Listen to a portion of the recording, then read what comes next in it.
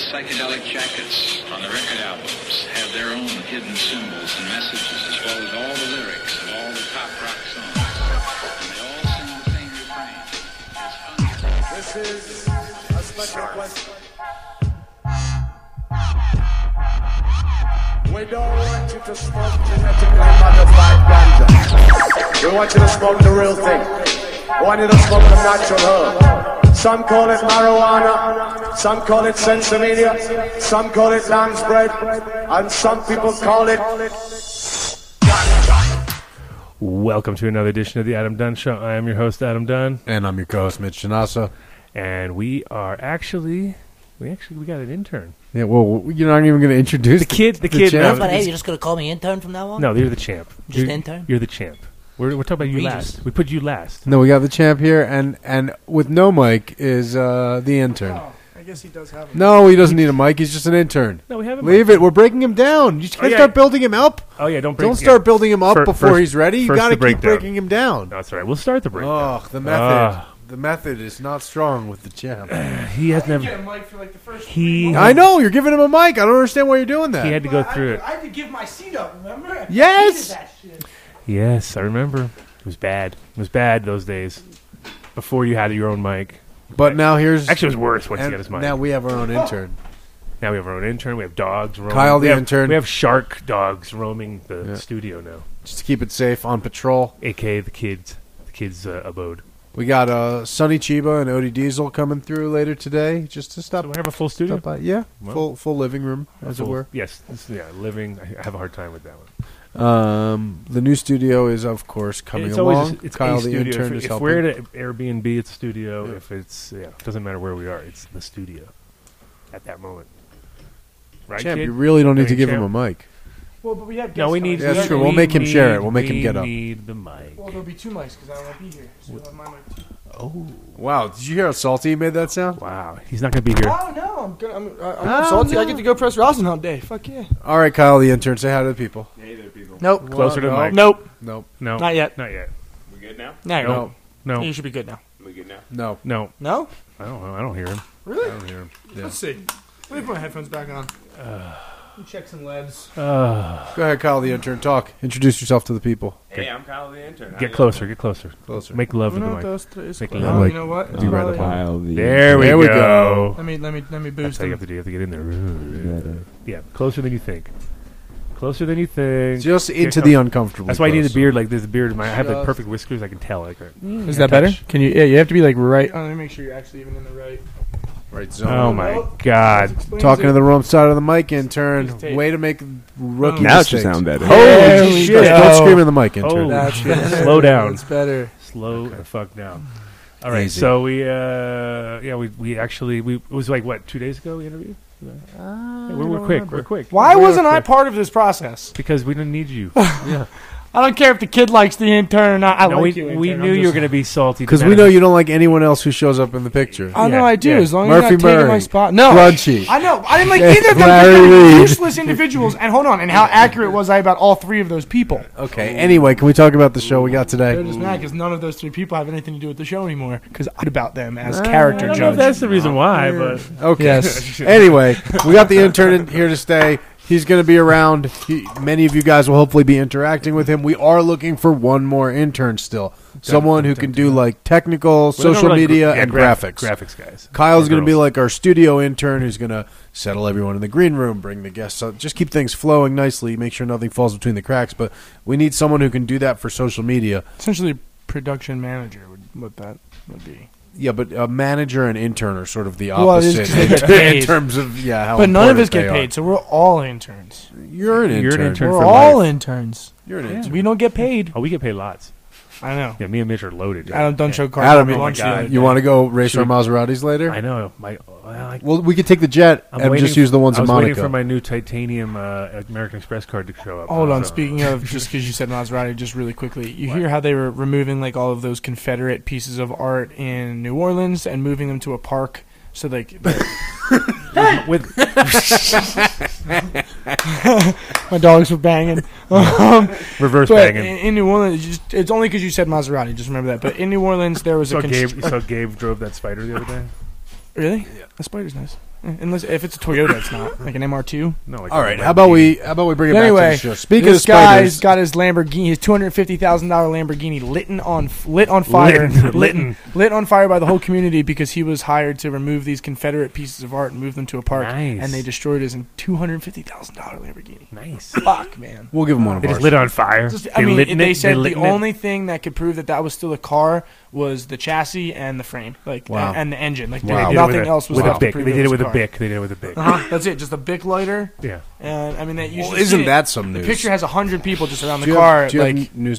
bic lighter. Are we ready for news? Yes. No, I don't Well, know. We banter didn't- for- we Get it didn't- ready. We didn't Get banter. it ready. for 45 Banter. seconds. Yeah, you Wasn't didn't much ask how your banter. week. You How's your wanna- week, Adam? How's your week? How's your week? Well, I thought we were going to line up the episode, but we'll do how's your week. What was the okay? We're at the last week of January. So fast, I can't believe it. So we're moving into the new studio next week. pretty much like 2 weeks. I think it'll be because next week we're not going to be around, are we?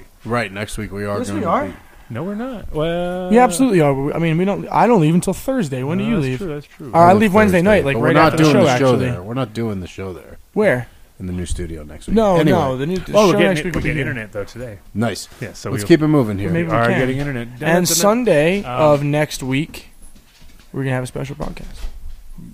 We will. We will announce more of that later on this show. Yes, definitely. Thanks for that. So keep tuned in, though. No, that's called a teaser. No, So you say, listen, we're gonna have something special. You got to keep tuned in to the end of the show to hear it. I think what they're tuned in to hear is the organic IPM stuff That's from fine. Build the Soil, Oh, Clackamas what a Coot, segue. Arbico Organics. I'm so happy I'm not gonna be flying. here today. I know you're going to fall asleep if you are.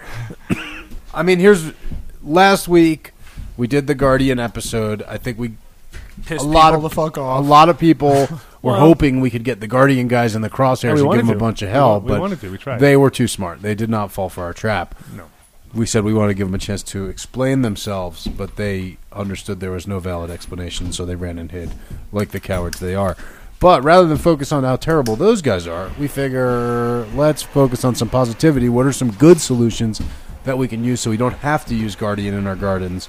What can we do? So we brought back some of our favorites, of course, Jeremy from Build the Soil, the legendary Clackamas Coot, and Jeremy actually was able to bring in Ariana from Arbico Organics, who are the leading supplier of bugs that kill bad bugs. Nice. So we're going to be talking insect control. We're going to be talking about essential oil controls.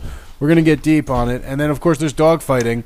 So Can't hear if it you want or to win a pack of Bodhi seeds, Like it's not you need to distracting pick for us which a little dog bit. is going to win, and Once first Fritz person gets to back, pick we can the go dog first. that wins. First dog that impregnates the other dog. Yeah, the so- first dog that bangs the other dog, if That's you pretty call much what that they- right, you'll get a pack of Bodhi seeds. Yeah. Speaking of packs of seeds, hopefully everyone received theirs from last week. We will be doing more Bodhi giveaways this week. Bodhi's been really gracious and sponsored us with a lot of giveaways to give out to people, so I want to honor the man's damn wishes. Nice. On that note, you ready with the NNN? Indeed, Let's The do it. up. NNN. Is that what it's going to be referred to as now? Nine Inch Hashtag Nails? NNN. Nine Inch I don't like Nails it. or what?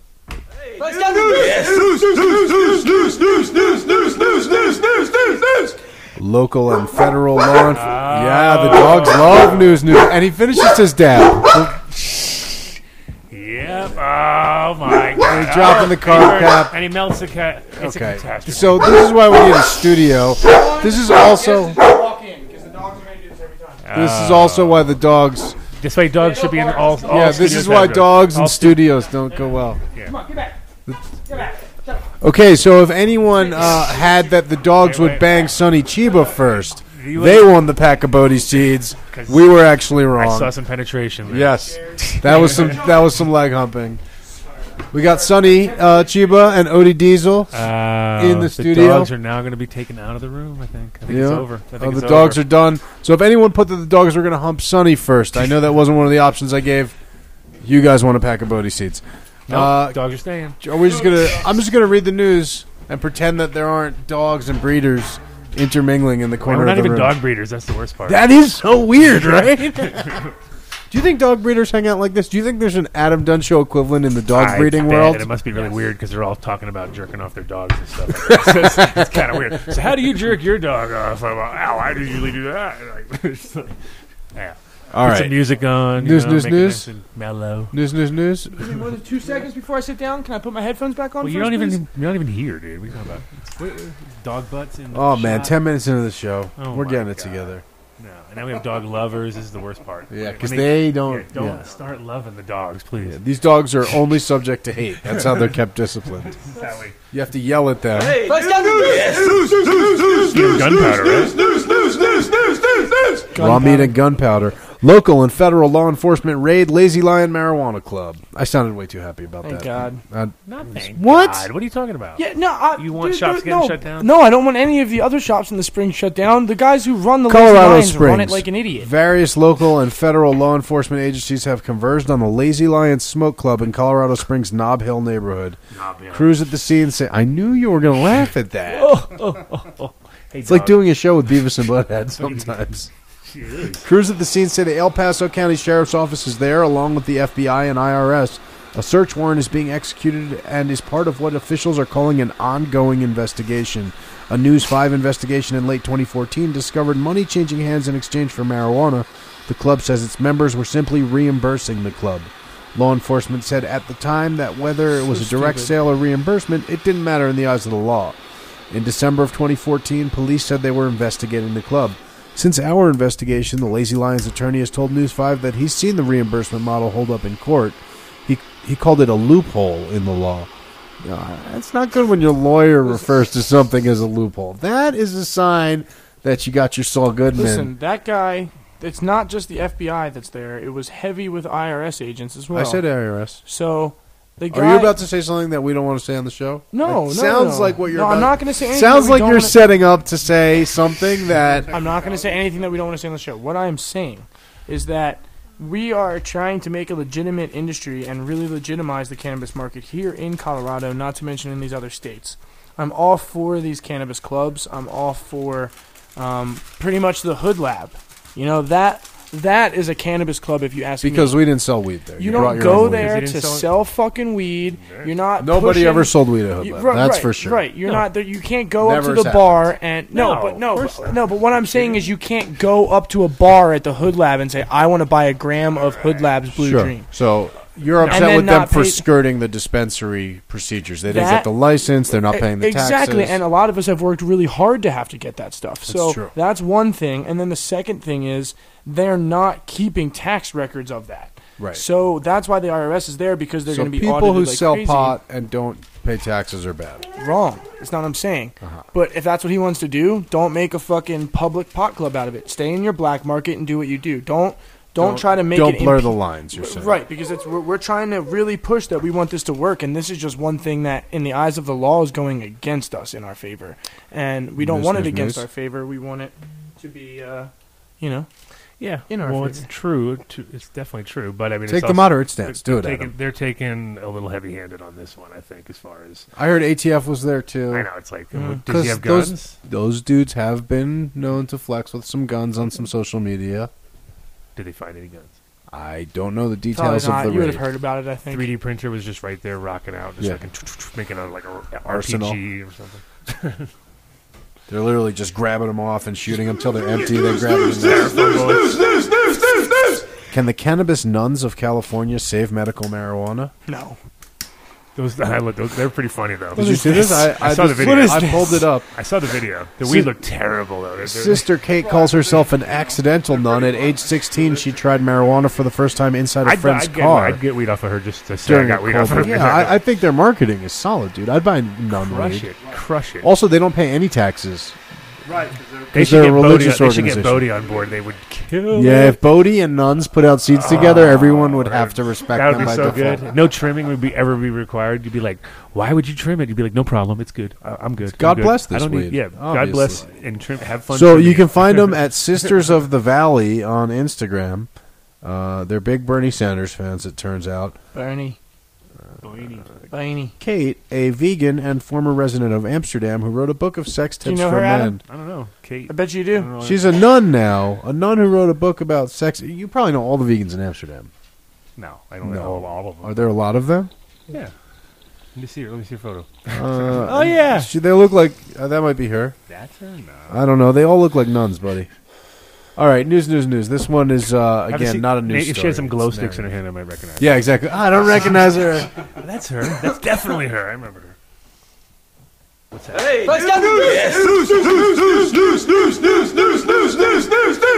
This one from Fortune, and I saw the story in a couple places. Marijuana photos on Instagram could cost you big, but it's totally worth it. So post them and hashtag them ADSI 2016. A 6-digit fine and jail time to be exact, though. Really? Fine. Instagram users who post pictures of themselves smoking marijuana could unknowingly be getting themselves into a lot of trouble. As marijuana laws get looser around the country, the trend is becoming more and more prevalent. And though Instagram guidelines prohibits people from posting, quote, unlawful photos and other content, users are posting the pictures faster than the site can take them down.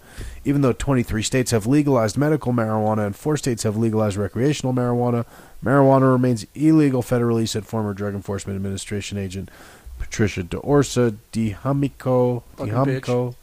Fuck, he's so salty today. Fucking salt. Though the consequences could be different depending... Do you have to flush your plants more, kid, when you grow because of the salt that you put into everything? Salt. Yeah. So though the consequences could be different depending on where you are, social media strategist Shannon Self told Fox that in states with harsh laws against marijuana, a photograph of someone smoking weed documents a possession felony. In Arizona, for example, that alone could cost you a $150,000 fine and an 18-month jail sentence.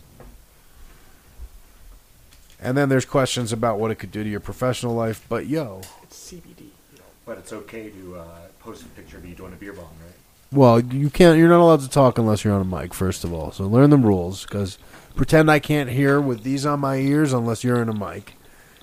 I can hear you, but we pretend that. But yes, you're absolutely right. You can post as many drinks of You're drunk a guest. people Don't let him as bully want. you like that.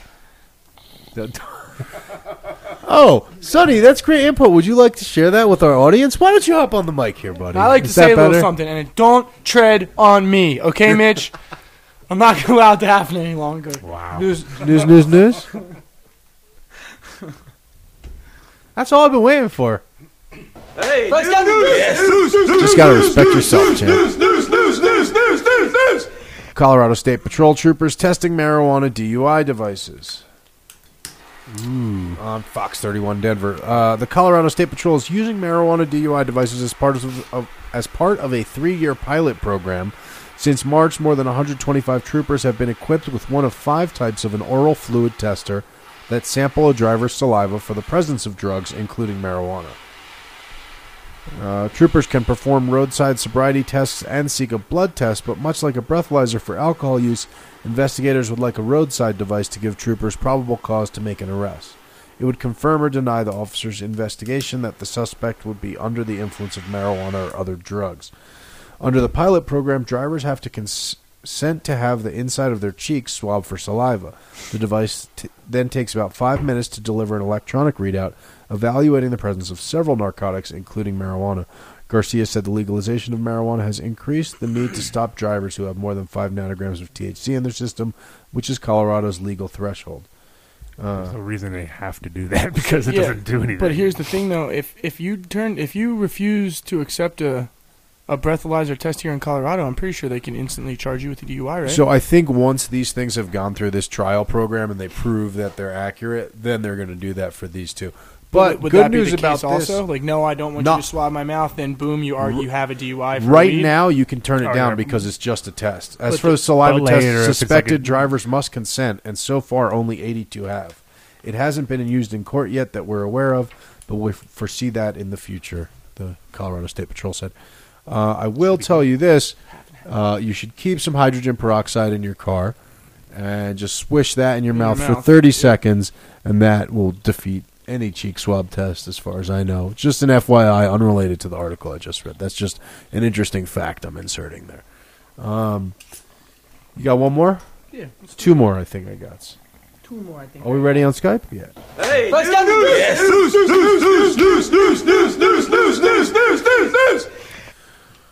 Auburn mayor defends helping. This is in California. Auburn mayor defends helping VA patients smoke marijuana to help with chemotherapy. The mayor of Auburn says he helped a patient smoke marijuana inside a Northern California Veterans Affairs hospital. Dr. William Kirby is a practicing urologist, and he revealed during a discussion on medical marijuana at the city council meeting he sent someone to find marijuana on the streets for a patient. the mayor is defending his decision, saying he made it not as a politician, but as a doctor. I treated a patient appropriately, and he survived. There's nothing else to it. I'm a doctor, he said. I'm a doctor first before anything else. He described his work as a urologist in 1979, helping a cancer patient smoke marijuana inside a Martinez VA hospital so that he would finish chemotherapy treatment. I sent one of my residents to Oakland and said, find some marijuana. He said, after he took 2 hits, it was a little weird to have it wafting down the halls of the VA hospital. Kirby says his patient survived. The fact that you put in the context of having somebody go to Oakland to the streets to find this drug and get it to a patient, I actually have no idea where they went. I never asked, but they acquired it. The patient took it, he said. In his city council debate about Auburn's marijuana laws, this patient was his example why compassionate use of marijuana is real. The point the real point you're here is, it's a little odd to be on the VA hospital and have a little marijuana wafting down the hallway, he said. What? That doesn't sound like a real sentence, actually. I definitely read not that the way correctly. Not the way you read it. No, that's how it's written. That's how it's read. News. That's how Ryan's it's not written. here. I'm just going to say it. What? Former NBA All-Star Cliff Robinson enters marijuana business as Uncle Spliffy. What are you talking about? So our friend is second. What am I talking about? It's right here. USA Today, buddy. Oh, my God. So our friend is second then. Yeah. Not first. Because he was first, but he didn't say it. Hmm. Cliff Robinson played for 5 teams over his 18-year NBA career, including 4 successful years in Detroit, playing for a Pistons team that won the title in 2004. These days, Robinson, now 49, is retired and looking to get into the marijuana business, particularly in Portland, Oregon, where he played for the Trailblazers from 1989 to 1997. I think I've always been an advocate for cannabis, Robinson told Coin 6 News. It's calming, calm down my stomach, calm my nerves a little bit. So from that standpoint, I see a lot of positives. Robinson's had a number of run-ins with the law, as well as with the league for his marijuana use over his playing career, but things are different now. When I did it, it was wrong. I did it, I was wrong. I paid the penalty. But now we're in a new time and we're trying to move forward. He'll be speaking in Portland this February at the 2016 Cannabis Collaborative Conference as an advocate for the usage of medical marijuana by team doctors, as marijuana usage in the NBA is still not allowed in any capacity. But it's never been a problem. Yeah, it's never been. Every single NBA player smokes, and they tell them like 2 months ahead that they're going to get a drug test. So they're like, "Oh, okay, might want to slow down." So that was it. That was your big news. That was it. That's what I had. Nothing else happened. No, I had 5 news stories. We usually do. That was it. All right, I'm just That was a checking. good. I That was a good lineup. don't know. It's kind of weird. You don't know?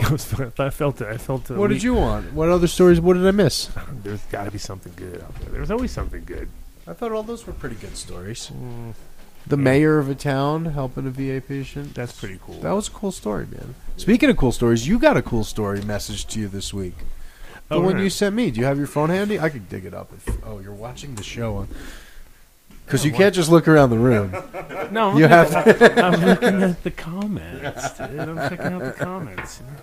Yeah, I did. I actually got a message. Let me see. I can dig it out if you can't find it. Yeah, you dig it out. Okay, cool. You Sounds cover better the when you dead read end. it. I'm not going to read it. No. Well, no, you should do the guy's voice. Do you remember the guy? Do you remember the guy? You know, it's one of those. Not exactly. And I don't remember. The answer's I don't remember his voice, but I do remember. Do you remember the guy? You remember what he's talking about? Yeah, I remember the incident. It was one of those because it was a weird year. It was during it was 2001, so it was like 2 months after 9/11. So that's always and that was the cup that kind of didn't happen. Almost everybody was like, "Whoa, because people didn't want to travel. We're gonna go," or I don't know, and it kind of died. But basically, this guy wrote me a pretty long. Did he email you? How did he get? Because you just texted it to me. He sent it to me via Facebook, so he looked me up on Facebook. Okay. But basically says in 2001, he was living in Ohio, and he got a call from his buddy Justin, and his work was sending him to Europe. And he asked him to if he wanted to go to Italy with him. So they were like, cool, let's do it. Thanks to 9/11, all the prices were cheap. So he went to Europe, and then he was arriving in England, and he realized that the cup was going on. It's almost exactly like where I was when I was there. I was in England, and I was like, that ferry says Amsterdam or says Holland. I'm like, I'm going fucking Holland. You know? It's like, so he basically saw that the cup was going on, so he's like, got to go check it out. So he arrived in Amsterdam not knowing anybody, and he said he proceeded to have an amazing life experience in a strange place. As I explore, I find myself more often than not being embarrassed being an American, as I encounter so many rude frat boys and others there. Which is totally the Amsterdam experience. Yeah, getting wasted. All along meeting great local people and soaking up the good vibes. The only problem with my trip was that I had no tickets to the Cannabis Cup and no extra money, and I wasn't going to stress about it. Life was good. So then I stumbled into TH Seeds and began talking to the friendly girl at the counter, which I think was my girlfriend probably at the time. So which he thinks too. Yeah, obviously. I'm pretty sure because I'm pretty sure he was talking to Anne Marie. And began talking to the friendly girl at the counter. While talking to her and sharing some experiences, I kept noticing a guy in the back and figured he thought I was some usual American, probably just trying to mac on his girl. Next thing I know, the dude comes up front, introduces himself, and says he's overheard my conversation and that he's on his way to the cup. He asks me if I want to go, and we walk outside and hop into the coolest three-wheeled rig I've ever seen. So what was that? Have you told me about that? That's my little Vespa car. Oh, that was your Vespa car. Yeah. Okay, cool. He tells me he's from New York, and then we hit it off after learning we're both motorheads. Next thing I know, we're hopping curbs and cruising down alleys, shoulder to shoulder, in this sweet two-stroke truck, smiling like something sinister is going down. We arrive, and the dude tosses me his cup credentials and says he has some meetings to attend, and just to make sure to get the badge back to him before he leaves. I toss the badge around my neck and head in, not having a clue that according to the badge, I'm now celebrity status. I proceed to have a great time inside, meeting so many great people, and had my eyes peeled wide open with the intrigue, only to have them partially closed by the sweet local treats. Basically, he said he came home. The only thing I smuggled home was a pack of TH Seeds Acorn that me and some friends kept going for a few years. And the irony is that he moved to Colorado about 10 years ago, and he's been growing and everything. And then recently he was checking on, thought, oh, maybe I'll check with TH Seeds, realized that I was here. And so he lives here, so we can get him on the show in the future. Yeah, he's going to be he'll be on Sunday. You know what we should do? We should make the intern do things like intern. Start ripping the bong and don't stop till we say stop type thing. Oh, that'll happen. Don't That's worry. good, right? Yeah, of course. But anyway, it was this, and it was exactly the story that I tell people all the time. Is that I just don't remember. I mean, so many people I took care of over there that it just was like whatever. I mean, that's a really cool story. And then the guy, because there's so many people I know that. Well, his whole thing is that that's his favorite story about going to Holland. Is that he just all of a sudden stumbled into the shop, and I was literally on my way, and I remember I was like. I gotta go to the fucking cup. You know what I mean? For me, it was just like I was like, whatever. I was like, oh, you want to go to the cup? Yeah, cool. Come with me. Boom. And I just said, here you go. And I had things to do or whatever. But it was, and that's the whole thing is like when you're there, like anywhere, when people come to your town and they're a little bit nervous because they don't know what's going on, especially when there's weed involved. It's always like, what do I do? Like every state's different. I mean, if I go into any dispensary in any state, even being brought in by the people who are the owners, I can feel the tension of not understanding what's going on because you don't know. It's like, what's the protocol? Oh, you have to sign in over there and then do this and then do that. You don't know. You know what I mean? It's like, no, I don't know because I've never done this before. But once you're comfortable, and that was the whole thing about Amsterdam is people just rolled in and they were like, what do I do? And I'm like, how did you get here? You've walked for like we've been walking for hours, and like you're like, how many coffee shops did you go by? You must have all you had to do was go in and ask, and they're like, oh, it's so it's such a hard thing to get over that little hump, So just by helping people, I think that was a key to life for there. It's pretty sweet. Yeah, just be nice. Be nice. And now that guy is like trying to get in the business, and it's pretty cool. He owns a motorcycle parts company here in Colorado, so he's not going to help you. Oh, does he? Oh, so I heard a little news. The other day, you were talking shop. You're talking some biker shop. Yeah, we were talking shop with what's his name? Cali Rob, Tanner's buddy. Yeah, he has street bikes. Oh, man, which is he was racing. He was on F1. He was racing his car around the F1 track. That which was awesome. Yeah, he was telling me about his Subi, and then that's when I was like, oh, I'm more of a bike guy. He's like, oh yeah, I have bikes too. I was like, you street bike? He's like, yeah. I'm like, okay, that's pretty much where That part of the conversation ended, but then we were talking about bikes and clubs and stuff like that. Oh my God, clubs! You guys talk clubs? Called knives? You guys talk? Well, knives? he's you from guys talk California. sidearms and knives. Well, no, he was from. Yeah, they were talking who had what territory and stuff for a while, and then we talked guns a little. Nice. Yeah, they talked guns. I don't really do the whole gun thing. Pull out some Sons. Well, he can get some really cheap guns. It's exactly what we referred to. Actually, we sat down and watched a few together. I bet. It was great. It was fantastic. No, that's actually not it. No. I'm ready. Tomorrow's supposed to be like 63. Taking the bike out. Taking the bike out. Taking it out. And then it's going to snow on the way home because it's miserable. Colorado. Right? Yeah. But no, the next 2 days are supposed to be in the 60s, so I'm going to think me and Big Dummy are going to go. Finally, you're wearing the right clothes. Going to go for a little cruise. He always comes in shorts. You always have shorts. Somebody's phone's ringing. Whose phone? My phone. Production Somebody. killing it right now. Yeah. Silva's going to call in All right. any minute. Nice. Yeah, he should be Skyping. All right, well, it's ready to go. We're ready. I'm not leaving anymore. What? Yeah. I mean, by the time I get down to Denver, I mean, there's really no we point were in all me pressing we today. were actually pretty excited that you were leaving, but There's no point in me pressing today. really, I just won't get enough there's done. no point in hanging out with us either. It's true. We already pushed you out. Pretty much Yeah, lose you're the pushed out. situation. Yeah, you're gone. Is that? Can I try some of that? What? Yeah, sure. Is that some of the AU stuff? Yeah. AU. AU. You want to do shout-outs while we're waiting for Jeremy? Yeah, let's do that. AU just did a Tangyland Dream or whatever run for Kind Love. I saw that. Oh, man. Crystal clear. Big shout-out to Way to Grow. Our number one support and friends and sponsors since the beginning. 7 locations all over Colorado. How many? 7. How many? 7. Where are they? And guess what, kid? All over Colorado. They're all over Colorado. How did you know, man? You're so on point. The kid is listening today. Latest shop in Silverthorne up there in the mountains, so when it snows, if it ever does again, because now it'll be 63 degrees according to the kid. And 64 on Friday. Killing Yeah, it. it's gonna be fun, But they have the Light It Up, what is it called? Light Up the New Year. Light Up the New Year sale. Killer deals on Hordeluxes, $59.99 for 1,000 waters.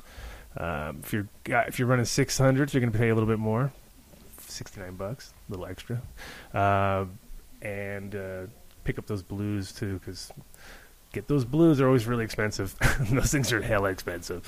But they also have the Concentrate Corner at 1051, the one location, 1051 South Platte River, which is my personal favorite. The kids loves the candy everywhere. Well, the Platte River But has his favorite been- candy is up here, I think, right? No, not Platte anymore. River's- Not since I started going to Dark Horse. Yeah, Platte River is the best candy in all of the Way to Go's I've been in. It's all a kid cares about. Best Really? There's selection. different But candy? not to mention that Yes. it's my favorite Way to Go. They have the Concentrate Corner, which is awesome. So if we need anything for the lab, we can go right there. And everything is Everybody's wearing organized. hoodlum. Everybody's wearing hoodlum. Everybody in there has a hoodlum on. Yeah, that's they always really good. recognize the code in there. But no, it's a huge warehouse. It's really big. So everything's really nice and organized in there. Sometimes Way to Go's a little bit difficult to maneuver when it's a smaller shop, but the big ones have. I always find when grow great. shops have too much shit hanging, it gets kind of out of control. Like, once you get to the point where there's no more shelf space, they're like, oh, hang that over Toss there. it up on the And wall. then it gets crazy. Yeah. Like, I'm thinking, do we have enough, like, floor space? Shit shouldn't be above your head. Like, once it's stacked up, like, too tall, and you're like, oh, my God. Mountains mountains of Big shout-out to Incredibles Edibles. We like their edibles as much as we like Way to Grow. Possibly more because they get you high. Way to If Grow they- doesn't directly get you high. We should definitely see if they want to hit us up for Valentine's Day for the special to give the kid, like, a little bonus. Oh, it's After all that secrets. chocolate. Yeah. We're still full of chocolate. The No, last- before all that chocolate. Yeah, the beginning. And then by the time he's done with all that fat, he's just going to be crushed. Oh, my God. Affogato bar up there.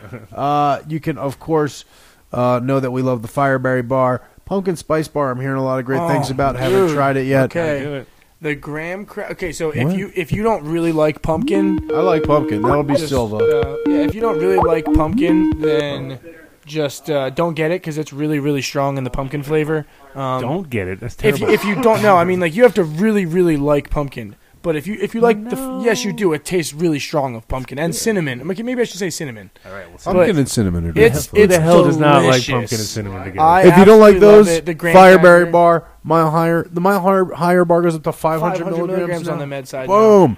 Yeah. That's crazy. And of course, the 2 flavors of the avocado. I like the 300 milligram flavor better with the dark chocolate instead of the white chocolate. Really? Yes. Well, you can check them all out at medical and recreational dispensaries all throughout the state of Colorado, and hopefully coming some elsewhere in the near future. And that is Incredibles at IncrediblesColorado.com. Also check out Incredibles Extracts, some of our favorite hydrocarbon extracts. Yes.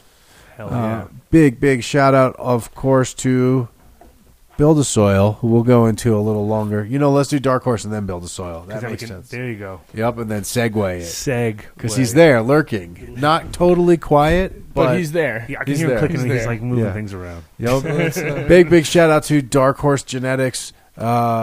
Big news out of the Dark Horse camp, officially announcing the exclusive collaboration with Gorilla Glue. Boom. To be putting Gorilla Glue authorized flowers of the 1, the 4, and the 5 out in Colorado, and also offering limited cuttings, and then to do breeding work with them. So very excited announcement for Dark Horse, and more of that coming from the Gorilla Glue camp and the Dark Horse camp in the coming weeks. And it sounds like Dark Horse has a bunch more announcements lined up that they'll be dropping on the show and on their Facebook and Instagram. Also, you can get a bunch of good seeds, jawfarm.com, from Dark Horse, the Dark Horse Seeds, the Archive franchise, Pacific Northwest. Oh, and we'll have a booth at the Cup. We'll see you guys in a week at the Cup. That's I can't wait. I mean, everybody who's going this weekend, I hope they have a good time, but I'm ready for the second weekend. Yep. A lot of our friends are going first weekend, Bring which your is herbs. good because there's probably going to be not as many people selling seeds second weekend. So Right. that's us. And if they are, they're probably sold out, Nobody and else. everyone's ready to Yep, go. we're coming in fresh. And bring your herbs, bring your hash, because I'll be bringing my press. So let's do some squishing. Squish it. Squishing. Right on. And, of course, big shout out. And, of course, our respect and gratitude go to Jeremy Silva, Build the Soil, who is on the line with us right now, I believe. What's going on, Jeremy? Hey, I'm on the line. I just had to push the mute button, so I wasn't bugging you guys. Well played, buddy. So we were going to do our shout out, but we got till Coot gets on the line here to talk about what's new with Build the Soil, new in the world of Build the Soil, how the Guardian fiasco affected you and your reality, and we had spoken after last week's show, and it's why we wanted Coot as a guest today, because when it all went down, as I said on the show, I guess I wasn't surprised. People kind of wanted to know why we weren't more outraged, and I wasn't surprised. And I realized later, because Coot always told us to just be totally skeptical of 100% of things. And if you don't actually know the pure science behind it, and if it doesn't make sense, then it's definitely bullshit. And when you violate that rule, you kind of have to just expect that you're going to get made to look foolish. But I wanted your take on that, Jeremy, and how the whole thing affected you. Yeah, no, 100%. It's one of those things that I wasn't surprised either. I guess I should say I wasn't surprised. I was surprised that it was Guardian. I wasn't surprised that another thing like this happened in the industry. Sure. When I used to go to the dispensary when I was in between harvests, I would talk to the growers there, and it was to the point where I didn't even want to go there because they were using Eagle 20, they were using bug bombs and running out of the room at night. They were using all sorts of sprays and stuff, and it was because at the end of the day, especially here on the Western Slope, there's no competition. They put moratorium on licensing. They basically made it so the one guy that's got a license, there's not a lot of that free market competition that makes for better quality products. So they're just churning out everything they can, and it's all selling. And so for me, that was a huge push to growing for myself. And then when I started growing for myself, my eyes were totally opened. I realized how many products were being marketed to this industry, especially before the laws started to change. We all had nobody we could ask, nobody you could ask their advice from, certainly nobody at a college level or professional in the industry and say, hey, is this a good pest management program? It was just all up to our own accord and our own ideas, and unfortunately, a lot of times we got our advice from people that we really trusted that supposedly knew more than us. So sometimes we would set aside our objectivity and say, well, so-and-so, it's working for them. And so with the Guardian thing, I think that was some of the stuff that was disheartening, is that it kind of slid under our radar as free samples, and everybody started implementing it because it was based on essential oils, something that I was already a proponent of. And once I started to learn, I never talked about carrying the product as far as retail, because I've got to use it in my own garden before I will sell anything. At least that's the basic premise. And so I didn't know what it was going to cost and all that stuff, but I heard that the price was just really, really high. And so in my mind, I'm thinking, okay, well, we will segue that into teaching people how to emulsify their own essential oils, especially if this is super effective. But like you said, at the end of the day, something that was that effective on one application oftentimes, doesn't lend itself to that organic side of things where we're more balancing an ecosystem, not just all out annihilating everything. So when that happened, I was like, whoa, here's another one. Wow, all the more reason to get back to my rule of if there's secret ingredients or there's not a long longevity on the market with a lot of peer-reviewed studies or independent testing, I'm going to stay away from it.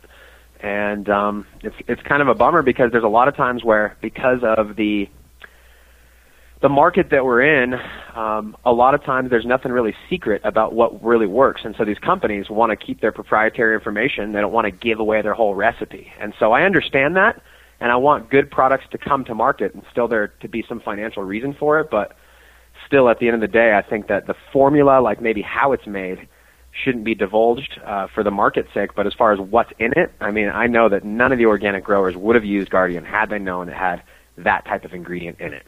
So. Yeah, well, the funny thing, I mean, I think their price restriction saved a lot of people's gardens because of the fact that it was like we got samples and it did work, but it was like, well, that's expensive. I don't think that wouldn't really work in my program, and then they didn't go for it, And I think if it was cheaper, a lot of people would have jumped on board and put it right into the program because it was just that like, well, I don't really want to get used to it because then I can't afford it. You know what I mean? And that was kind of the reality when you looked at the prices. Well, and that's the question too. I'm sure Adam, you realize this, but there's so many new products come on the market every year, and so I always look at the base of what's in them, from my understanding. Sure. But even if I was just to look at every new product and want to try it, there's just no end to that. So at some point you have to say, even if I like this, do I want another $30 a month added to my freaking bottom line? Do I really need that? So at a certain point, a grower starts to really simplify and say, hey, what do I not need? Yeah.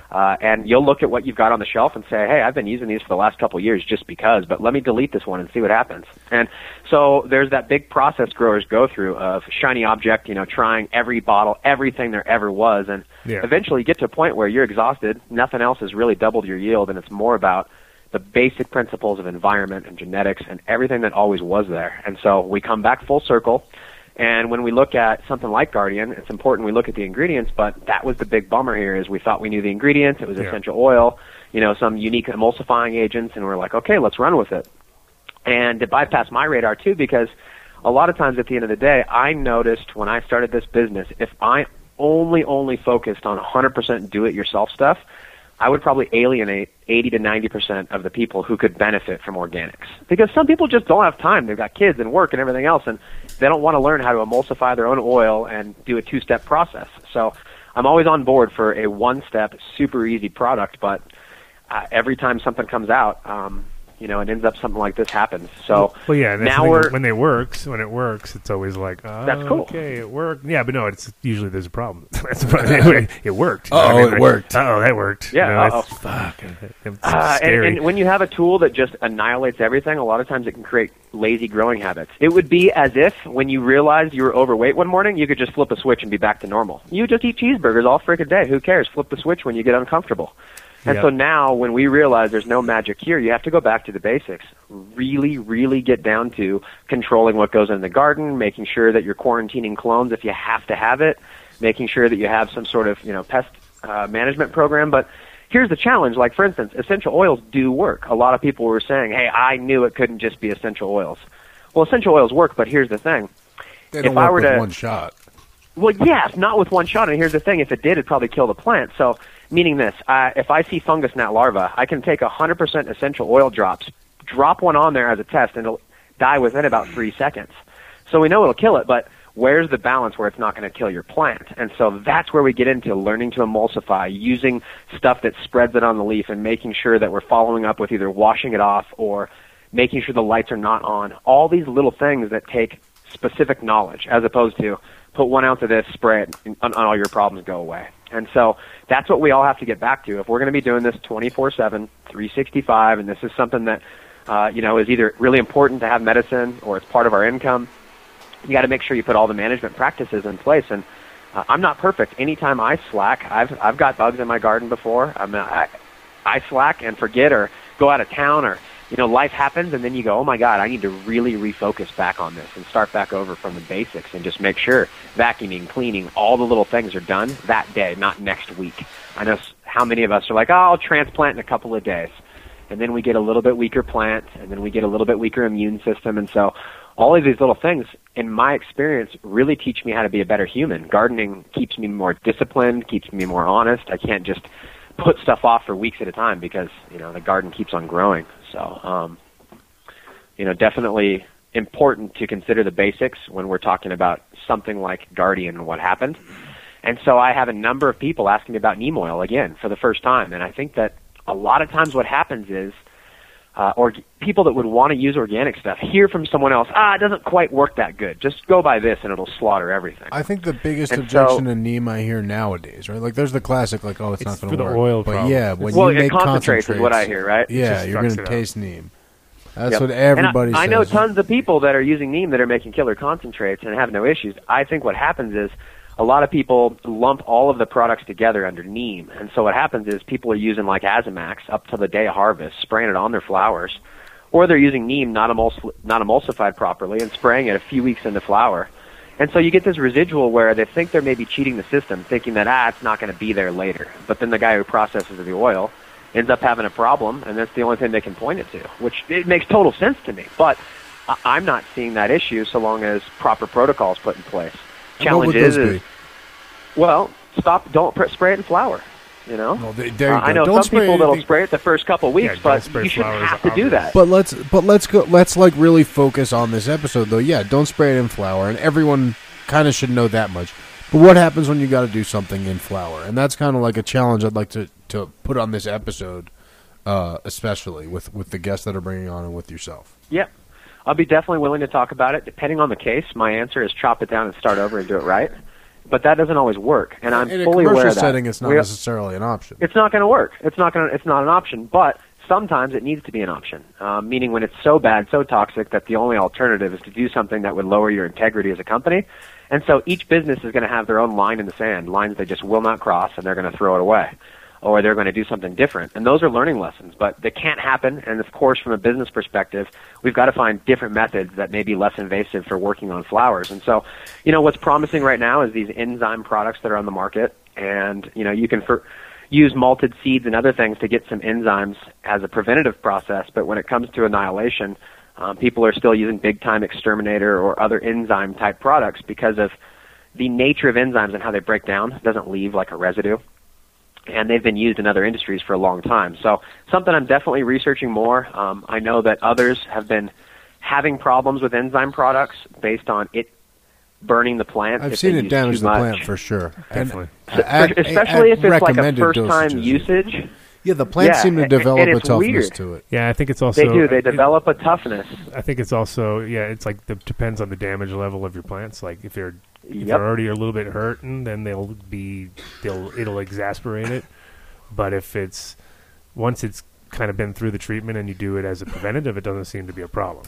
It's just that when there is a problem, it kind of like you see it worse. You know what I mean? It's almost like your plants have to go through that extra step to make the fever break type thing. Yeah, exactly. It's like, oh man, your plants look terrible. It's like, yeah, don't worry, they're going to be good. They're getting better right now. I can see it. You know what I mean? It's like, but most people wouldn't see it because actually you really have to go through the nasty part to get to the good. It's almost like when you're making clones too. Like they have to go through so much.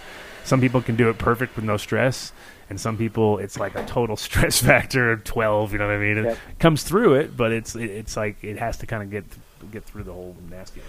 Well, and that depends on so many variables. There's times where, for instance, I finished some clones last night. I looked, and they're all rooted, and there's not one yellow tip. Every leaf is perfectly green, and they're very happy. Right. And I'm like, yes, got it. Where, a couple times before, I might have had no humidity or messed something up, and they get a little yellow. Yeah. And I'm like, okay, I'll get better next time. But it's one of those things, too, where I've noticed the first time I ever used an enzyme product, I burnt the hell out of my plants. And I was testing it on some in my greenhouse area that had some issues. And so I think that they were already just in a weakened immune state from the pests, and so it really did it. Now, going forward on healthier plants at like half dose, working my way up, I've noticed it doesn't burn them at all. And so I'm very hesitant to step out and say, hey, this product, XYZ or whatever is going to work. But it seems like people that have experimented with the enzymes have found a way to make them work on their own schedule. You know what I'm saying? Based on their garden. Right. And so it's definitely a viable option. In fact, when we get Ariana on from Arbico, they've got an enzyme product that's a cleaning thing that I wanted to ask her about, and we'll see what she says. Besides that, one of the things that I notice a lot of my buddies when we talk about Jeremy, it, we'll end up slacking. If I could cut in real quick, bud, I wanted to point to you and point to just the audience in the chat room. Jeremy was kind enough to take questions. If you look under the chat room, boxes are popping up so you can preload your questions. We're doing that for the first time. Jeremy, as you know, there were questions in there. I saw you were interacting in there, and we want to get you to cover those before we bring Coot on. And then cool. You can post your questions for Clackamas Coot. Right now, the Coot box has popped up under the chat. You can get in there and post. I apologize, Jeremy. Okay, no, that's awesome. So I see on the very top it says Coot questions. Below that it's Jeremy questions, and then after that it's like chat box. So, okay, I'll look through there and answer those before we get Coot on. And then I'm sure you guys will load up some questions for Coot. One of the things that I was mentioning is that my biggest area of slack that I see in gardens, including my own, is when you get away from that weekly. Like, for instance, for me, it's on Sunday, based on my timers and when I'm going to be around at home. Every single Sunday, I mix up neem oil, emulsify it. I've been playing with yucca lately. Yucca will really emulsify the neem oil. I do love Agsil 16H. It has some benefits as far as powdery mildew, but there's some people that are keeping Agsil out of their garden based on the fact it's not approved for organic use in every facet, just mainly for eradication foliarly. So the yucca really works, but bottom line, when I do that every single week without phase in the veg cycle, I just crush it. It's one of the best grows ever. I have no issues. I go into flower without pests. I'm able to finish without having to worry about spraying stuff on flowers. When I get overconfident, hey, last run was perfect. I'm not, this week, whatever, I'm going to be out, gone this weekend, fuck it. I'll take a couple weeks off, and then I'll just make sure I hit them extra hard before flower. That's where I have my problem. Something is able to get a foothold. I mean, I'm not going to say there's nothing ever in my garden, but nothing's able to multiply and get to the point of numbers where it can really take over and even cause anything visible. So right now, one of the newest things I've been doing since last year is every week during that program, I also pull specific leaves and I scope in areas where I would potentially expect to see russets if they were starting. And the main thing is that because they're out there, because they're being used for roadside services, because people have them, it's there now. So part of my new IPM routine is scoping every single week just to make sure there's nothing forming.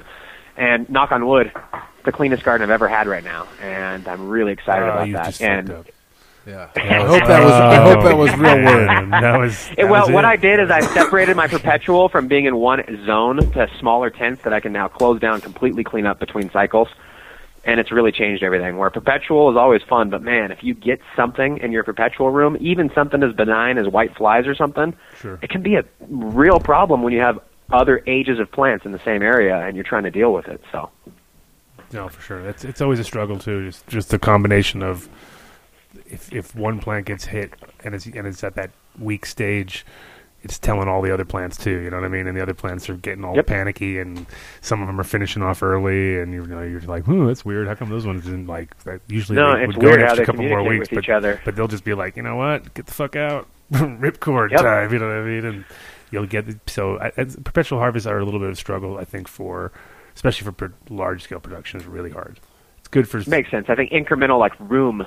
Yeah. Per room, you could have different rooms set up, but the whole room needs to be down at once, cleaned at once, put back up, and it does make a lot of sense for me. I noticed Mountain Organics, he's the big no-till guy on Instagram, been friends at least through the forums for a while, and I was following him when he changed from perpetual over to doing more of a room at a time, and really the health has just been phenomenal in his grow, and it's really shown. So not only that, but one of the things I would think about is I've noticed myself get a little more aggressive with culling. If I'm trying a whole bunch of different seed varieties out, in the beginning I used to hang around and go, ooh, this one with this genetic deformity might be something special, and I'd keep it around and potentially bring more issues to my garden as opposed to just running the healthiest cuttings possible, the healthiest seeds possible. And so obviously overall health is important, and that's why I just wanted to reiterate to everyone listening that get to your weekly program, make a commitment to yourself, and honor your garden and do it, and you'll most likely be in much less likely of a position to have to take any of these eradication type measures where you're asking yourself, well, is this really okay? Do I want to put this on at this point in time? And you'll feel better. You'll have less anxiety about your garden and harvesting and everything if you just do what you're supposed to do every single week and get cleanliness, clean the room, vacuum, do all the things that you're supposed to. And that's really a big, big, big part of the equation. And so unless we have some more what questions happens when it's festival about season stuff, and you want to go rage out for like weeks at a time and you're like, well, that's where using soil really helps. I know when I had to leave and I had to give a 3-page instruction list with milliliters per gallon and, how much pH and all these things, I was very stressed about leaving my grow. Now, and, a big geoplanter or an earth box, it's like, hey, man, you need you to stop by once during this week and put water down that tube or spray water on the plant. Right. And for the most part, I'll still worry about the IPM, and I'll try and plan it if I'm leaving to do it right before, even if it's out of cycle. That way I have a little bit of extra prevention while I'm gone. But, that stuff's important, and there's basically all I wanted to talk about on this episode is that there's no magic cure. Just like getting in good shape, you got to go to the gym or whatever it is that you're going to do and honor that commitment, and you'll see results. But if you start slipping, a lot of times we never go back to our plan, and we end up having to take, very risky measures to make sure that we can finish that harvest, whether it's because of we need the crop or whether it's because we need the money. So can we talk about and make sure we address kind of now, like you're talking about this weekly routine. What can you lay out like an itemized, what's your personal checklist? This is what you do on the weekly.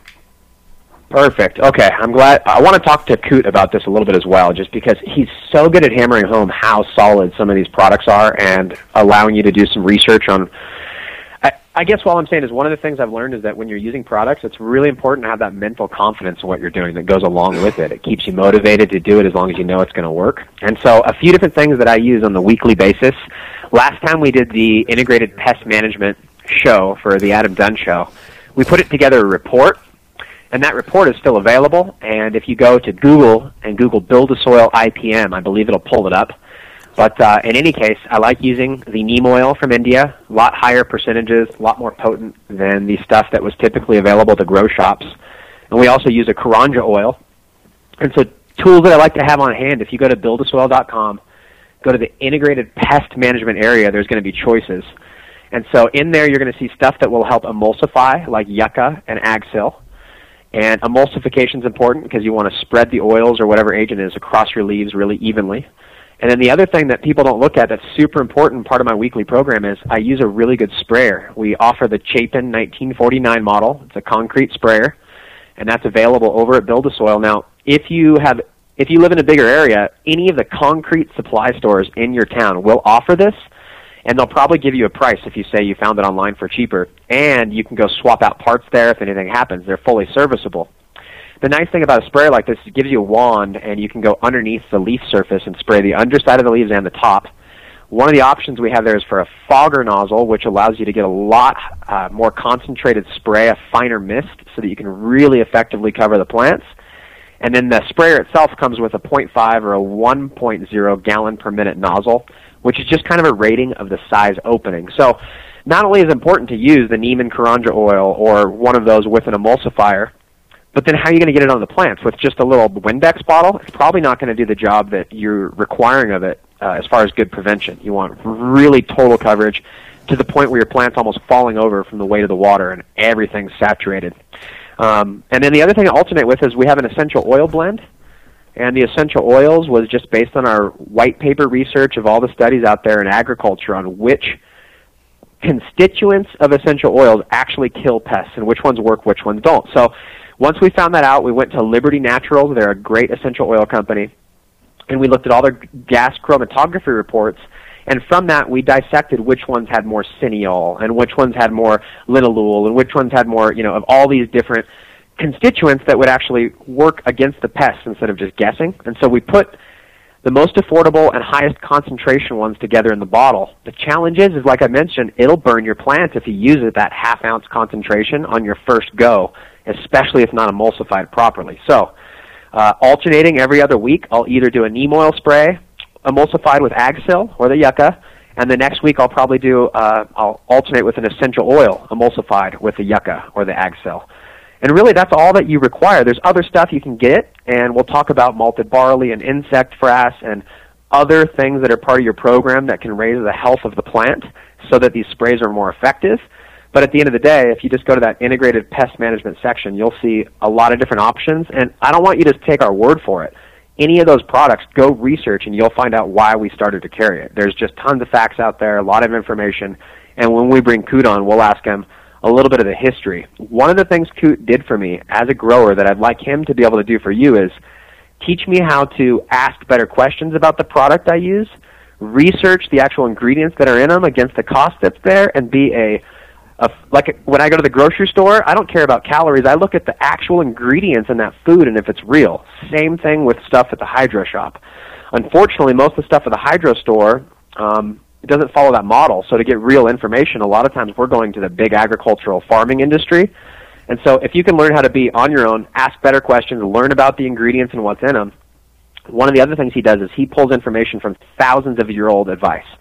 Neem oil, alfalfa, barley, things that have been around and in connection with humans forever, not just, last month and a brand new product that came out. So I want to look at the questions that are there because I know that it's, we could go and talk about this stuff all day, but I want to answer some questions before we bring Coot on, like you mentioned. Sure. Was it easier if I read them to you, or do you want to just read them and answer them, or what do you? I'll just go through them and make sure we don't miss any together. So I'm looking right here, and it looks like on the very bottom I see some Malibu questions, and one of the things that's new at Build a Soil, we've been using Ollie Mountain Fish Compost for a long time, and we just started carrying Malibu. When I went to the Emerald Cup, I was able to meet the guys there, and a lot of just serendipitous things happened where it was like a guy that I was with that's another grower knew who's making the biodynamic preps for Malibu, and he was able to document and tell me that she's the real deal, like the best in the industry. Couldn't believe it, and has roots out here where I live.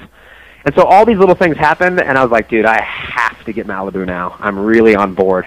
And so I ended up buying a truckload and brought it out to Colorado, which shows you how important compost is, obviously, if we're willing to import that. But we started using it, mixed up soil. Everything's taken off in it. I'm really happy with the amount of testing they do on non-GMO stuff. It really just fits the Build-A-Soil model. So the people that were asking about Malibu, so far, personal experience since I've started using it is I've not noticed any difference between the Ollie. In fact, the only thing I would say is potentially maybe less fungus gnats based on their quality control and the shorter time it takes to make the product. So really excited about it. If you've been on the fence and wondering what we thought, definitely like that. Next question, let's see. Langbonite, my gnats are crazy. They're like the only thing that you can't kill. Like everything else is easy. Big time supposedly acid drench does the job. Didn't do shit. Yeah.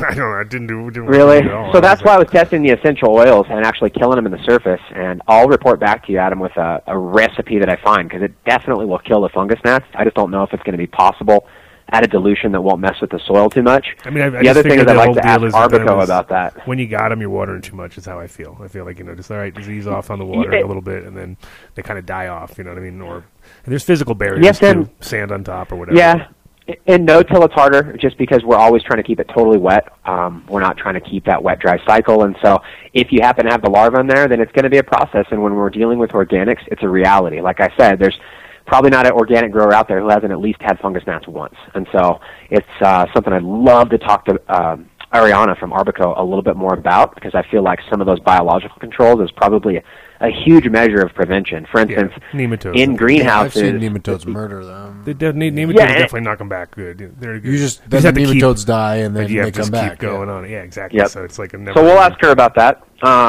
Next question I see up here was Langbonite my teas as my soil was tired. What's the proper way of using the amendment? It's a 0022. I got to say, Sulpomag, Langbonite, there's a few different names for that same product. I don't like it at all.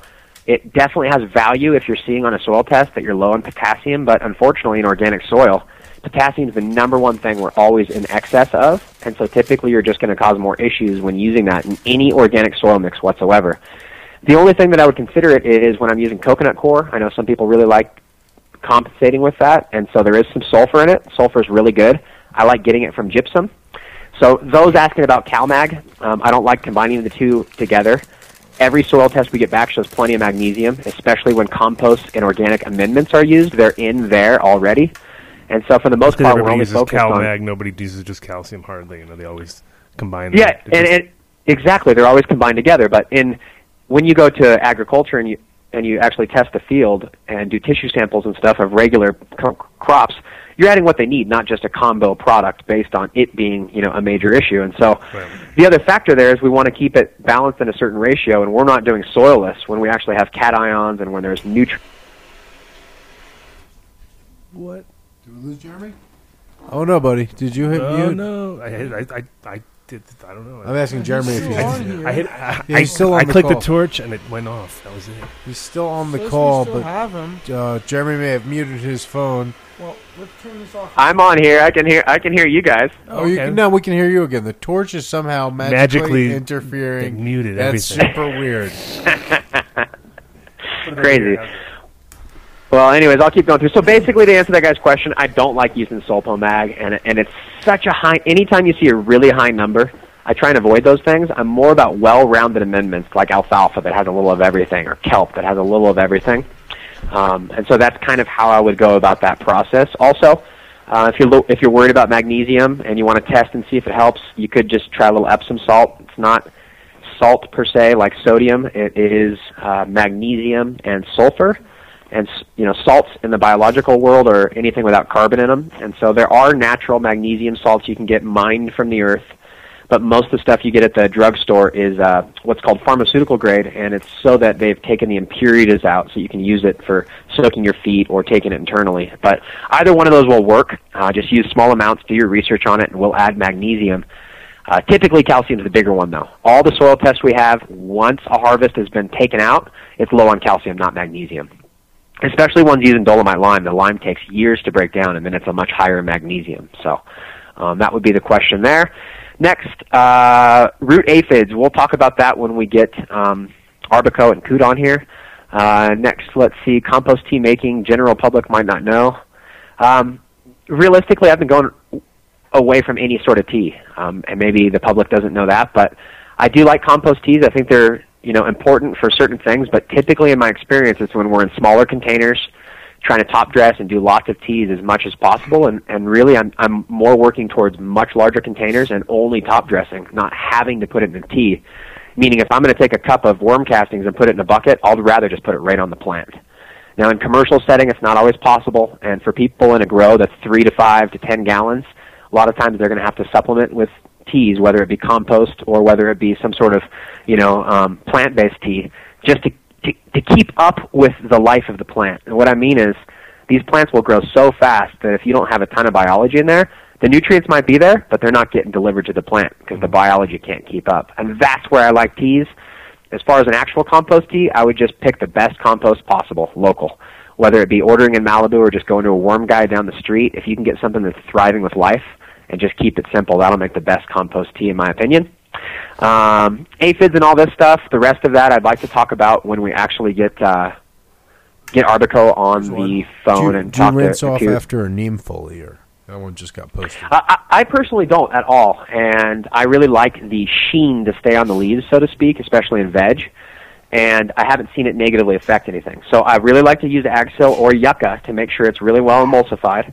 I use 1 tablespoon of neem oil, 1.5 grams of Agsil 16H powder, emulsified to 1 gallon of water, and all these recipes are on our IPM report. It's available over at Build a Soil. You can email us if you can't find it. You can probably find it on Google also. But once you do that and I spray and then the lights come on, let's say 5, 6, 7, 10, 12 hours later, usually you see a really nice sheen on the leaves. And in fact, you'll see people selling neem oil as a leaf shine because they don't want to call it a pesticide. Leaf shine. That'd be pretty awesome. But I don't rinse off afterwards. With essential oils, I'm a little more particular about. I typically don't rinse because I'll use anywhere from 5 to 10 drops up to maybe quarter to half ounce. But if I get anywhere near that half ounce range because I'm trying to do eradication, I'll oftentimes rinse off afterwards before the lights come back on. Just essential oils can be really strong if there's any pockets of them at all. So I get a little nervous with essential oils just with the lights and stuff. Yeah. It's always been like... Me too. They're very volatile compounds. So the next one I hear is habanero spray. What up, Hillbilly? So habanero spray is something that I've not used a ton of just because breathing that in, and it's kind of gnarly. And I am going to be looking at more making like EM5 and some of these, things. But if you're curious about that, you can go to Gil Carinding's website, which is Unconventional Farmer. And they have some pest sprays that you can make, do it yourself at home, and they talk about adding certain products like ginger or garlic or really, really high Scoville peppers. And essentially we're just making it inhospitable for any of the pests and also using some of these active plant qualities to kill them. And so habanero has a place in the garden. It's not my go-to. I know some people also use tobacco and some other products out there. Tobacco's another one I would not put in my garden ever. I just don't like it. I've tried it in the past. I grew my own tobacco last year, and I was thinking maybe something a little more like that might be worth a try. The nicotine in there, I guess, is a pest prevention. But, tobacco gets pests as well, and there's some unique things about how the tobacco plant defends itself. But in any case, not every one of the tools you'll read about will end up having a place in your garden. And even all the products we sell, I tend to go just to the neem and the agsil or the essential oil and the yucca, even though we carry other stuff. So every gardener is going to get their own routine that they're really comfortable with, that's been working for them, and I think that that's important too. Like when we talk about cloning or planting seeds, dude, everybody's got their own method. And when we deviate from that, oftentimes we have problems. So I get that, and I'm open to that too. So I think now it's important that when you go to shops, you need to have blinders on because you can get really sidetracked really fast. Like you roll in and then there's like some new thing and you're like, what's that? And you start looking into, and you just obviously you're sucked right into it. You know what I mean? It's so, like you were saying before, shiny packaging or so, whatever it is, it's just amazing because some shops I go into and it's like, I don't even know I don't know any of these brands. I'm like, who are these? Like, where do these come from? And it's just, literally, they have their little niche market somewhere. They're maybe not even gone region or whatever. Yeah, they're just like regional or whatever. But there's just literally so many different food companies and so many supplements and so many different things coming out. It's like, wow. If you do try everything, you'll definitely kill your plans. Well, I have friends like that just always are taking all the freebies and using them and going for it. It just kind of gets you. It's so out of whack so quick, because you just don't know, especially when it's sample products that people are throwing out. And that's when we come back to that basic principle that Clackamas taught me that's really changed my life in a lot of ways is, okay, if you want to try this, let's look into it. What's in it? What are the exact percentages? How much inert ingredient? How can I make this on my own? And so you can end up looking at 20 free samples and going, hey, 15 of these are kelp extract. Perfect. I guess I don't need to guess too much at what's in here. And so just having that understanding of what base ingredients, because if you think about it, we're just talking about commodities, waste products. And if you think, okay, there's 20 things out there in the United States that people will try and buy and sell and put into their garden, you can guess that most of those are what are in all the new labeled products also, just some different variation of those same ingredients. So having that base understanding is super important when you're farming. So, the last question I see here in the chat that I'd love to cover before we get Coot on is actually a really good general one. Is what are the steps you go through to emulsify? Do you use a blender? You use a hand mixer? How do you recommend people do that? I've got a video on Build a Soil. The easiest way is just to search on Google Build a Soil emulsification, and you'll probably find it. But essentially, emulsification is one of those things that you've got to try it a few times on your own, and once you see it all come together, you're like, okay, that's perfect. The yucca has made it really easy for me, and we actually have instructions on the yucca because it's mainly for acreage because it's a 100% pure yucca extract. And so I forget the milliliters. I'm going to go look that up right now so I can tell you guys. But my main points with emulsification is that I like to use not hot water, not cold water, but slightly warm water in my sprayer. The same temperature water I like to work with in like a protein shaker cup, like a blender bottle, or an actual blender is fine. I just don't like cleaning my blender and going through that process. And so in any case, I will do two things. There's either in a small cup of water, I'll put the oil and the agsil or the yucca and shake that all up. So basically I'm emulsifying 4 to 8 ounces of liquid all at once, and then I'll dump that into my larger sprayer with the warm water. Typically I swirl the sprayer water and maybe even put some aloe vera or something else with saponin in the actual sprayer so it's ready to receive this emulsified oil once I mix it in. Then I immediately put the sprayer lid on and start shaking it up. And one of the things I'll notice if you use hot water, cold water, or if you don't bring the neem oil to room temperature first where it's really liquid, you'll think it's emulsified, you'll dump it in your sprayer, and you'll look, and it'll just be tons of chunks on the top. Yes. It won't have actually emulsified. So if you put it in your sprayer and you look and you see it's still liquid, there's no chunks floating, you know you got it.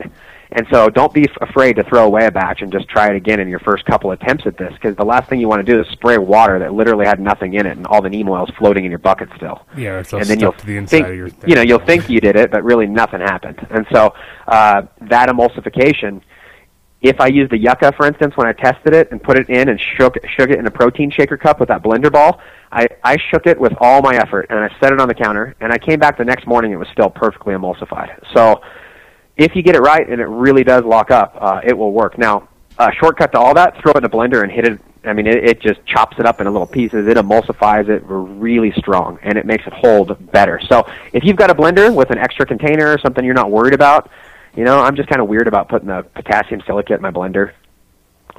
Maybe the yucca and essential oils, but I think essential oils might be a little hard on the plastic container. So just be aware of that, especially if you have an expensive blender. Don't be rocking your Vitamix and, you know, worried about that container getting ruined, but it'll really help emulsify. So nice. Okay. So I think that's a solid answer. So I think we should bring Clackamas Coot on. Okay. I was going to text him right now and see if I can just get him to call in. I think that's the way to do it. And then Ryan's here ready to accept the call. So, chat room, I think we answered all your questions. Best for fungus gnats. Any specific pest remedies? We're going to wait till we have Coot and then eventually Ariana from Arbico on to talk about it as well. And Jeremy's going to kind of facilitate those questions. Well, one of the things with the AgSil that I want to put back, the AgSil and neem, especially in greenhouse production or intense, no powdery mildew has been able to stick around. And I know that's a huge issue for some people, but in a smaller garden, I don't have experience with 10,000 plants or anything, but if I've ever seen powdery mildew and got it when it was like on its first leaf before it really took off, the AgSil 16H, something in that potassium silicate, maybe it's the alkalinity, I don't know, but that and the neem oil, it just crushes it. And if you do repeated applications every 2 or 3 days, even past the disappearance of the PM, I've really seen it work really, really well. So as far as a specific thing, it helps when I've seen it work, and I have a lot of confidence telling people. But unfortunately, the guy asking about powdery mildew on a forum is going to get 10,000 answers, and half the people have never eradicated it. But I've definitely beaten it with neem and AgSil. So. We have some other questions here about specifics with, again, if you're asking about insect controls, any sort of biologicals, we're going to have someone from Arbico on later to talk about beneficial life. And I believe this is Clackamas Coot calling in now to help us with it all. Perfect. Must mean he got my text. Nice. Technology. Oh, welcome to the Adam Dunn Show. Is this Clackamas? Yes, it is. Yeah, welcome back. Welcome back, Coot. Pleasure to speak to you again, sir. Hey, you too. How, Jerry, you there? Yeah, I'm here. Excuse me, the gentleman on the show that had a daughter a couple of years ago. Oh, that's Mitch. Yeah, that's Mitch. What's going on, buddy? How's your daughter doing? She's great, man. Oh, she's great, man. We were just hanging out today. I spent the whole morning chilling with her. She's really? She was look at Mitch's blushing. I can even see it. That's a good thing. That's a good thing. You're chilling with your kid. I mean, usually I'm working or I'm going to work or doing something. Today I actually got to just like hang out with her. Mama slept, and I hung out with her all morning. It was awesome. Nice. Oh, cool. Yeah, great. Yeah. Right on, man. So kind of perfect timing on your call, bro. And thank you for asking, by the way. Hope you're well too, man. You bet. We're talking about sort of more nitty gritty. I'm sure you've watched from the sidelines on this whole Guardian controversy. I have. I trust Jeremy kept you up to date, and I don't know if you heard what I said earlier on the show, man. But like, I don't know. You always taught, to be skeptical. So when I found out that we all kind of got lied to, I knew that I should have known better, and I wasn't that shocked. I guess I kind of expected it. So it made me. I'll think tell you of why I was shocked. I can only speak to the filing with the state of Oregon, the ODA, Oregon Department of Agriculture. This isn't a legal mumbo jumbo, but the fact is that when that filing was made, the way that Oregon's set up, it had to include food. And so this wasn't just a slam against the legal cannabis industry. When you start messing with food supply, the level of disaster that can fall on you is tectonic. I know of a case here in Oregon about 6 years ago. The gentleman lied about what he was applying on his tomatoes. He not only lost his farm, he did 5 years. Holy shit. Yeah, well, Yeah, I mean, it is definitely makes sense. Yeah. So anyway, I guess what I would say is that if I were in charge, and I wouldn't be, but if I were in charge of a legal commercial, a big one, we'll say, there's no way that I would allow a material to come in that hadn't been verified by a lab that I had confidence in. Now, how do you feel about the fact that the state approved this stuff in both Colorado and Oregon for you? Because the way that it works, we would like to think that products are submitted and they're tested and verified. No, it doesn't work that way. Products are submitted with an MSDS, and in essence, it's a trust system, if you will. And so what it means is that the people involved in this, and I have no idea whether I don't really care, but they will never, ever, ever, for the rest of their life, ever be able to bring a product to market. A company wouldn't even hire them to sweep the floors. They're tainted forever. This is, in the world of food safety and relative to pesticide and fungicide, this is massive. It's not going to get swept under the rug because, well, it's just pot, so who cares? At least in Oregon, anyway. That filing included food, which shows me that, boy, they need to get it. They should have had a better research. If you're going to rip somebody off, you better do your research. Yeah.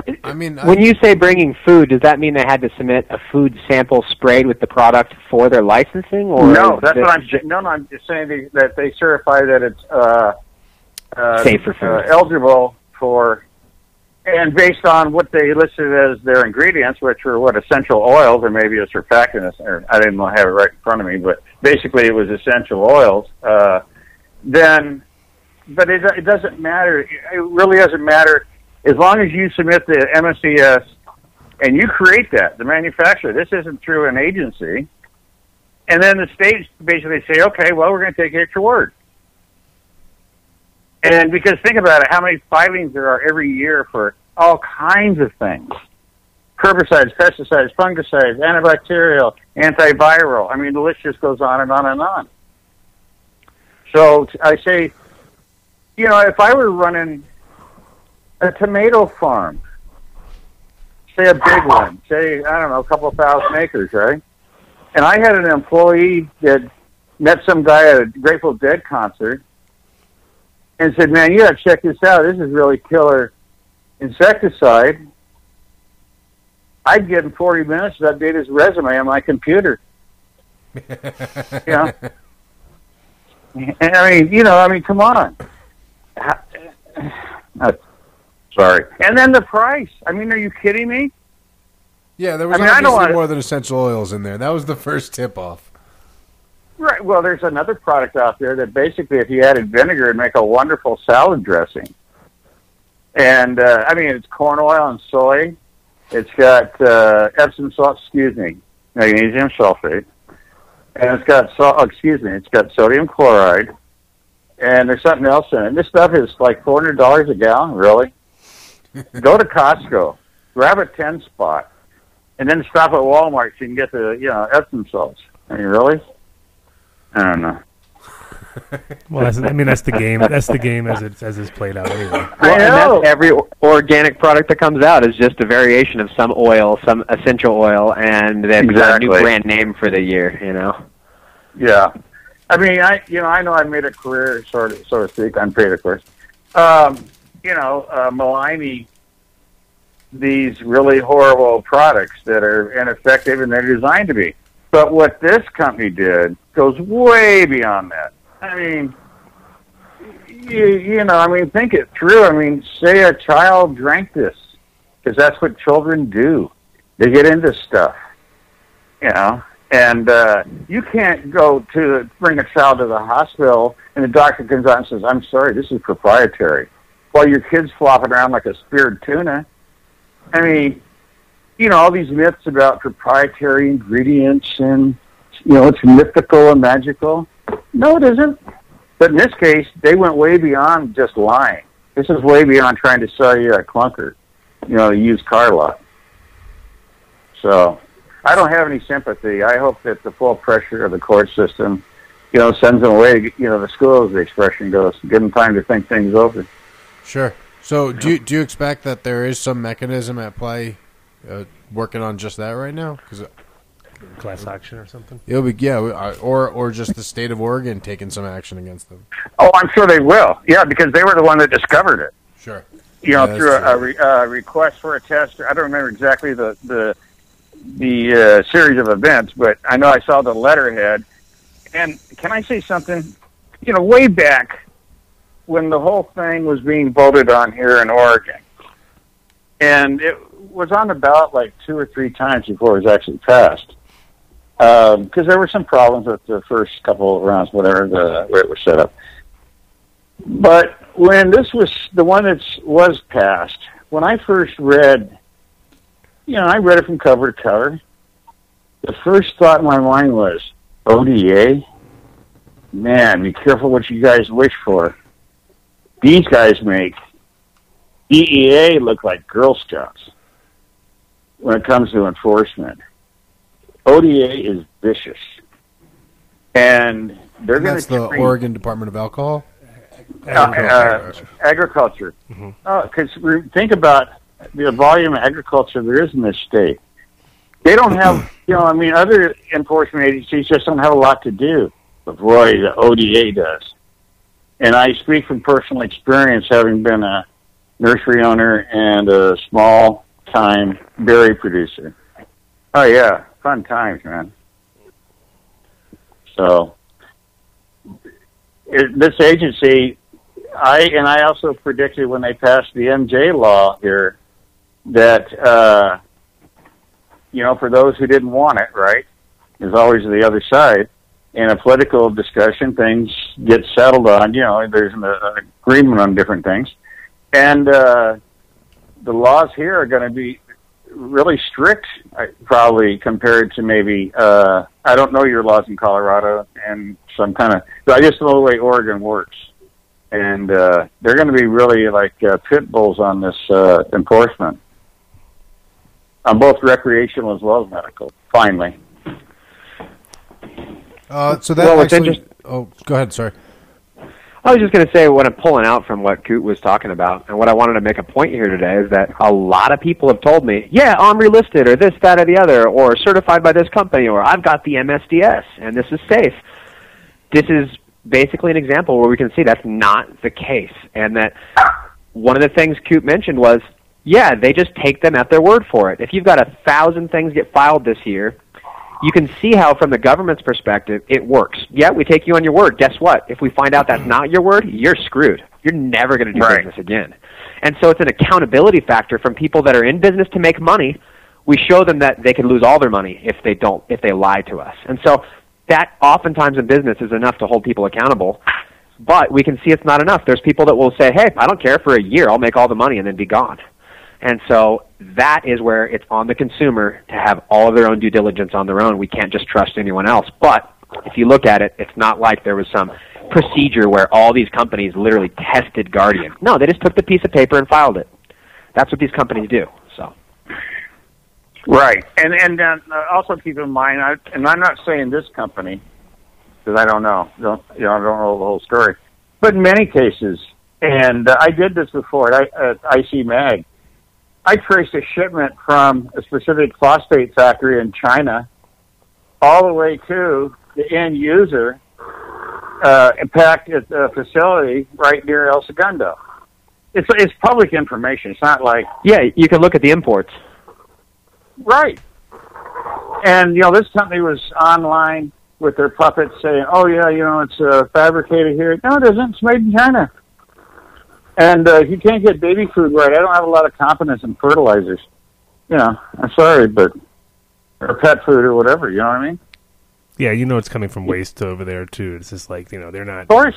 They're definitely not producing it from virgin materials or something. It's like we got a shitload of this stuff. I don't know what to do with it. And someone says, "Oh, that's fertilizer," or that's it just gets rerouted and priced out to that tonnage price, and everybody's happy. Oh, and it's crazy too. It's like waste from nuclear bombs and stuff. Yeah, exactly. No, it always is, right? And that's what it is. All the good stuff. Every time. Because there's a lot of military waste. There's a lot of industrial waste. There's a lot of, and that shit goes somewhere. Well, I got a call the other day from a kelp company wanting to sell me a new kelp product, and I'm thinking, new? How the hell? How many kelp farms are there? So I like going to Nova Scotia. I like going to Acadian. They've got all of these things, but.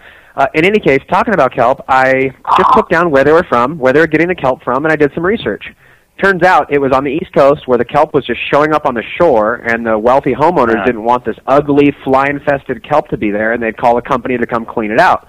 Well, the company would come grab it, turn it into a fertilizer. I did research. I think it's the #1 dirtiest beachfront in the nation. And I was like, wow, I want to get my kelp from there. Exactly. So a little bit of research goes a long way. Yeah, These Jersey are waste kelp. products. That's Jersey kelp. I think it was. Yeah, I'll tell you, I think it was Jersey kelp. I'll tell you this. I have never used green sand in my life, and it's because I'm from New Jersey. Yeah. I was like, that can't be good for me. Yeah, you're like, green sand. Can I explain Omri for a minute to your listeners? Because there's so much misinformation about Omri. Yeah, I want you to talk about the certifications and what they mean, because you're the one who educated a lot of us on it. Okay. Back in 1972, 71, something like that, there was a meeting over in Ellensburg, Washington, which is in eastern Washington. And there were representatives from Washington, Oregon, California, Idaho, whatever. It was discussed how to establish some kind of an organic certification. It was called, and so they called it TILT. And so it was this multi-state thing. I'll fast forward this. About 4 or 5 years later, whatever it was, Oregon broke away, not from anybody not getting along, it's just that different states have different crops and, just different things going on. So anyway, that's was born Oregon TILT. And Oregon TILT was around for 30 years before USDA finally published the NOP, National Organic Program. It was passed in 1990, but it wasn't even implemented until 2000. Okay, so these agencies that had been in existence, like CCOF, Certified California Organic Farmers, Oregon TILT, Washington TILT, and others, they were allowed to continue to certify under their rules. The way it works is that at the national level, USDA, here's a real-world example. Their ruling is on baking soda, sodium bicarbonate, is that you can use it any way you want. Oregon TILT says no, you can use it as a foliar spray, as a fungicide, which has been done since the 20s, but you can't use it in your soil to adjust the pH. So a sub-agency can restrict a USDA ruling, but they can't expand it. Okay, so let's say it was reversed, and let's say USDA said you can only use it as a foliar. Oregon TILT couldn't come along and say, no, you can use it for any way you want. See what I mean? You can only work one way. Right, but they could come and say you can only use it as a foliar once every 20 days. Oregon TILT could. They can do it, and they can say you can't use it at all. Right. It happens in many cases. Or actually, I shouldn't use the word many, but it's not rare. Okay, so then came along. This was a lot of burden on wanting to sell something at Portland Nursery, or Denver Plant Society or something, right? So they came up with Omri, and Omri has no authority. They can't certify anything. All they can do is list that it's been certified, and even then, they make mistakes. But it is no guarantee of anything. In fact, the way it works is that, let's say Mitch wanted to come out with super pesticide, and I want to come out with super fungicide. We go to Omri, and Mitch has been in business for 20 years. He's got a track record. He's making several million a year. He's going to have to pay more money for that Omri sticker than I am because I'm new. However, when it comes up for review in 2 years, If I've made a lot of money, then my price goes up. So it's a pay-for-play situation. And the OMRI listing means, if you go on their webpage and just look at the board of directors, where's the botanist? Where are the biologists?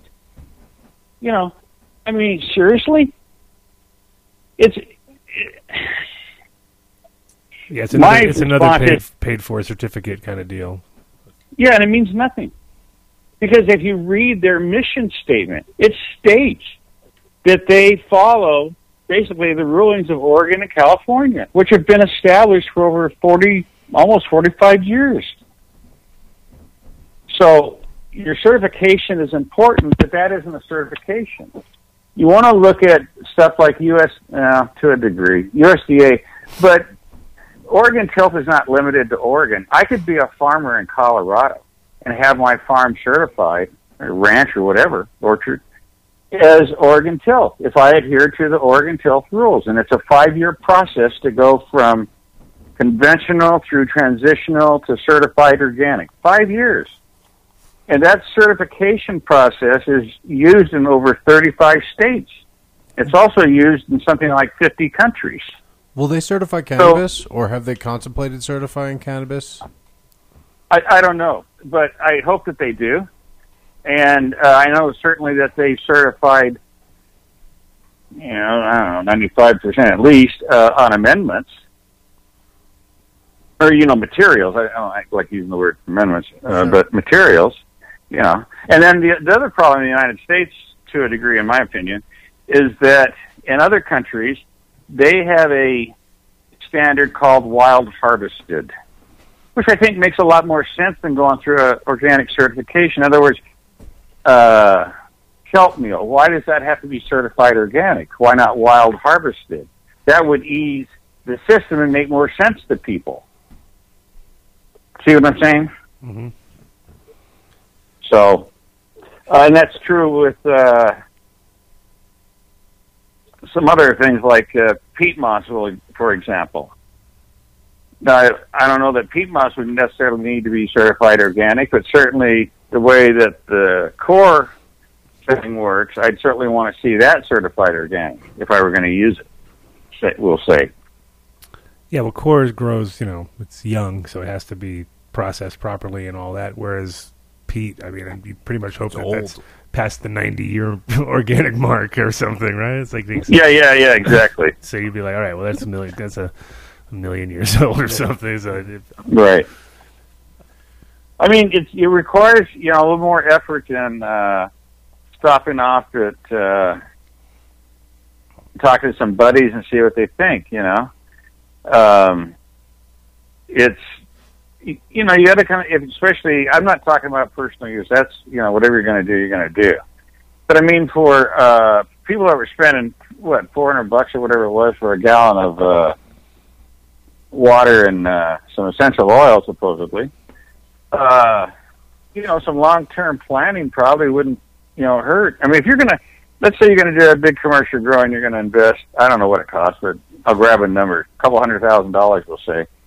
You don't have the money to spend $100 to test a material that you're considering buying? Really? Does that sound mean-spirited or?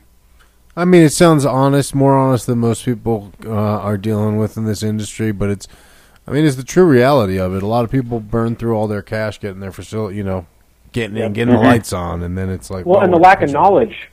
People don't know that the OMRI isn't as respectable as they think it is, and so there's a little bit of false trust, I think, in certain areas. And here's the other thing. Right. I don't know enough about testing, but the fact that this showed up on a test as avermectin, even though it was ivermectin, let's say it was unrelated, and it was...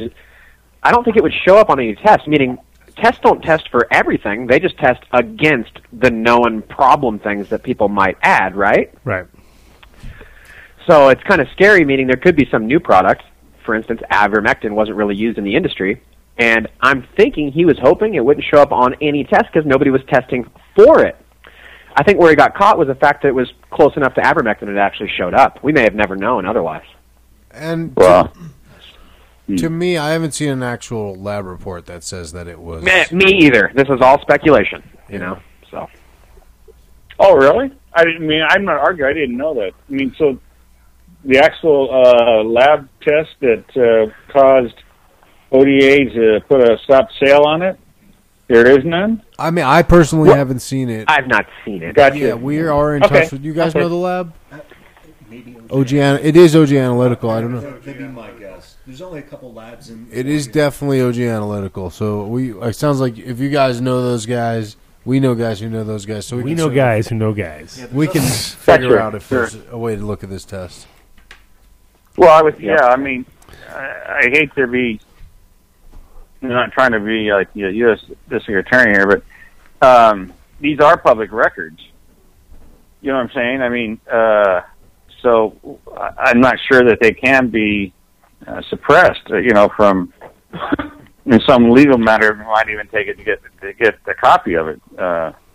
This isn't like an internal document within the company. Mitch, get the document. Oh, Mitch, get the document. But I mean, there is also get on the mic. I think there's enough, samples in the market right now too that we could probably find some Guardian weed and get it tested. Yeah. But in Oregon, there's only a couple labs that can even test for it that have the proper machinery to. Right. Yep. Right. Yeah. OG and and I mean, I would like to see somewhere somebody else also explaining the difference between the ivermectin and the ivermectin, because I mean, it can be a huge difference. I mean, even though they say, it can be tested and it's close and whatever. I mean, because of the fact that they're using ivermectin in cattle, it means it's in your food already, and it means they're using it all day long everywhere. And probably indiscriminately, and I'm sure they're not really thinking about it because they're not smoking the cows, or maybe they are, but they're kind of like, all right, let's. Oh, that's the new thing. We don't do it with you because you're vegan. But if you haven't dabbed steak yet, oh my god, steak dabs. Just cut the fat off, right, and just start dabbing. You dab some steak? You would dab steak, I'm sure. Well, you got to rosin the steak first, and then it's ready. Rosin. Yes. Yes. Now the kid's happy. He's really excited. Actually, cooking steak on a rosin press will be pretty awesome. Under 40,000 pounds. Pretty raw, that's for sure. No, when I heard the kid had the rosin press, I got it like the next come week. out all dry, terrible. No, it'll be great. It'll sear the fuck out of it. I bet it'll be the juiciest steak ever. Go for it. Let's try it. Okay. Sorry. Sorry. We got off on cooking steak with rosin dogs presses. are all happy. Everybody's happy. Yeah. I was going to say, even with the testing and when they found the ivermectin, I know that Roger Volker at OG Analytical, I know some of the guys who were doing the pesticide research back home in Oregon. And, what happened was they were building this list up of these pesticides that they never thought that they were going to see. And they're like, we're never going to see this one. And then all of a sudden, bam, it would just show up in a concentrate test or a flower test. And, it's exactly what we're saying here. It's like they weren't exactly looking for the ivermectin as to, They were just looking for what they weren't expecting to find it. Right. So they were just checking out, looking for something else, something that other than what they expected popped up, and they were like, "Hey, what's this?" Exactly. Kid. And it's funny, when I got some samples, and I still have these samples back in like the second week of October. The guys at the shop where I got those, they were talking about how there was a product at the pet store that people were using and spraying on their plants that was identical to Guardian. Which is which is the ivermectin. And this is back in October. And so somebody was already on the test. Well, it's on a Pacific Northwest forum. I saw a post about it. And so I went to Petco. I went to a couple shops, and I was like, "What the hell are they talking about?" Because I was into the pesticide research, and I was like, "What the fuck?" And sure enough, I couldn't find it, but I went back and I asked those guys, and they were like, "Oh yeah, it's in there." Yeah, no, for worm deworming or something. Yeah, it's for deworming of dogs. Right. So there you go. Is that Sonny Chiba over there? Yeah, it's Sonny talking. Yeah. I love the black soda. You know how much garbage I've taken from posters about neem oil? I mean, I gotta ask, are you kidding me? Seriously. I mean, never mind. I don't know. No, it's important. I get a lot of my confidence in neem oil from you, Coot, and obviously you gave me the confidence to use it right, and I've seen it work firsthand. So when I see people talk about it, I know there's gray areas, like people spraying it on flowers or using, not emulsifying it or using a cheap neem oil. So it's important. Well, okay, let me explain neem oil real briefly. If you took all the constituents out, the fungicide, pesticides, and everything else, and you're just talking the straight oil, okay? And then you took olive oil and removed all of its constituents and flavor agents, right? They're identical. First of all, look at the plant itself. They're both drupes. And even the leaf structure. I'm not saying they're related, but they're both drupes, and they have a history that predates the modern era, whatever you want to, before the common era thing, by at least 3,000 or 4,000 years. And in India, it is not uncommon. In fact, the Indian store that I go to buy my goodies, aretha nuts and the other stuff, they sell neem oil for human ingestion. And in fact, I bought leaves the other day, which are used to make a tea or a poultice, or you can also, what I'm going to use it for is top dressing plants. But my point is, and it's in every, toothpaste, lotions, soap. Hair. Yeah, sure. I mean, just goes on and on and on. So if you want to smell Indian, use neem. Yeah. I'm not saying, it's, I once smoked Tulsi with my cannabis because I read about Sadhus doing it. I thought I was going to die. So not everything that goes on in India is my recommending to the general public. I'm just saying, but so anyway, those compounds that give us the, what do you call it, the fungicide, pesticide, and the other benefits, those are carbon, hydrogen, oxygen molecules, and they deconstruct under light, which is why you want to spray it at the end of your light cycle. I mean, they're basically terpenes, right? I mean, most of them that we talk about are the same terpenes many of the same terpenes that we talk about in the plant itself. When we're talking about linalool and in neem specifically, you're talking about. Neem specifically, it's like you have nimbin and saranin, you have obviously the azadirachtin, and some are anti-fedans. Some of the compounds prevent the eggs from being formed inside the female. And then, but it's not a contact poison. You could take, I wouldn't advise it, but you could take neem oil and drink it. And it might make you sick because of the flavor, but it's not going to, you're not going to be at the emergency room, code blue or anything. Sure. It's just like, okay. But contrary to that, though, the extract products have warnings all over them with just pure azadirachtin extract. And so that's where I think some of the confusion comes from. Exactly, and that is no more neem oil than a vitamin C tablet is to an orange. Many of those are extracted using solvents, and also because they're so one-dimensional. Think about neem having 360, whatever it is, 7 compounds, right? Well, they work in a certain synergy. And so just removing one, saying, okay, well, I think this is the active one, this is the only one you need, I think is preposterous. Yeah, it's classic. Same. It is. It's like saying THC. Yeah, same exact deal. Exactly. Yeah. And even if, let's take the essential oils that are used in over 90% of the pesticides at the grocery store, right? It's whatever they're going to be, rosemary or, it doesn't matter. If you took that straight essential oil and drank it, it would probably make you sick too, but it doesn't mean it'd kill you. It doesn't mean that it's a poison. That's why contact poisons or pesticides are considered to be more effective because you spray it and you immediately see dead bugs, right?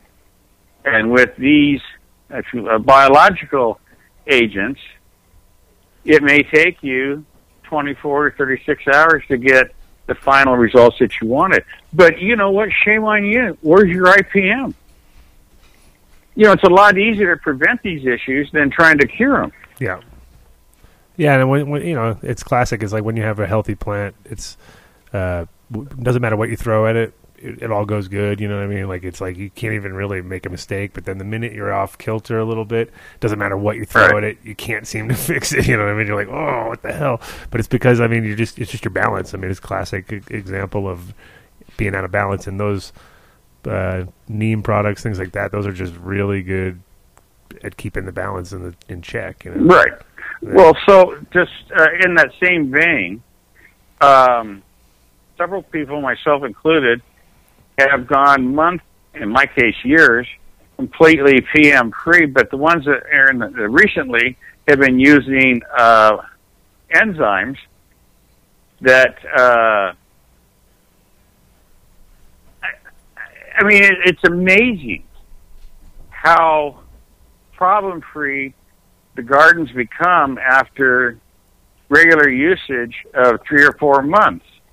And that includes pesticide issues.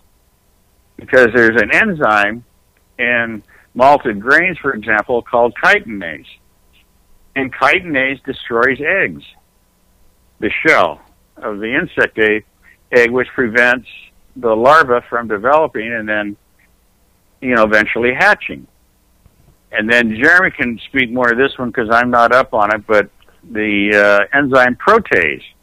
Go ahead, Jeremy.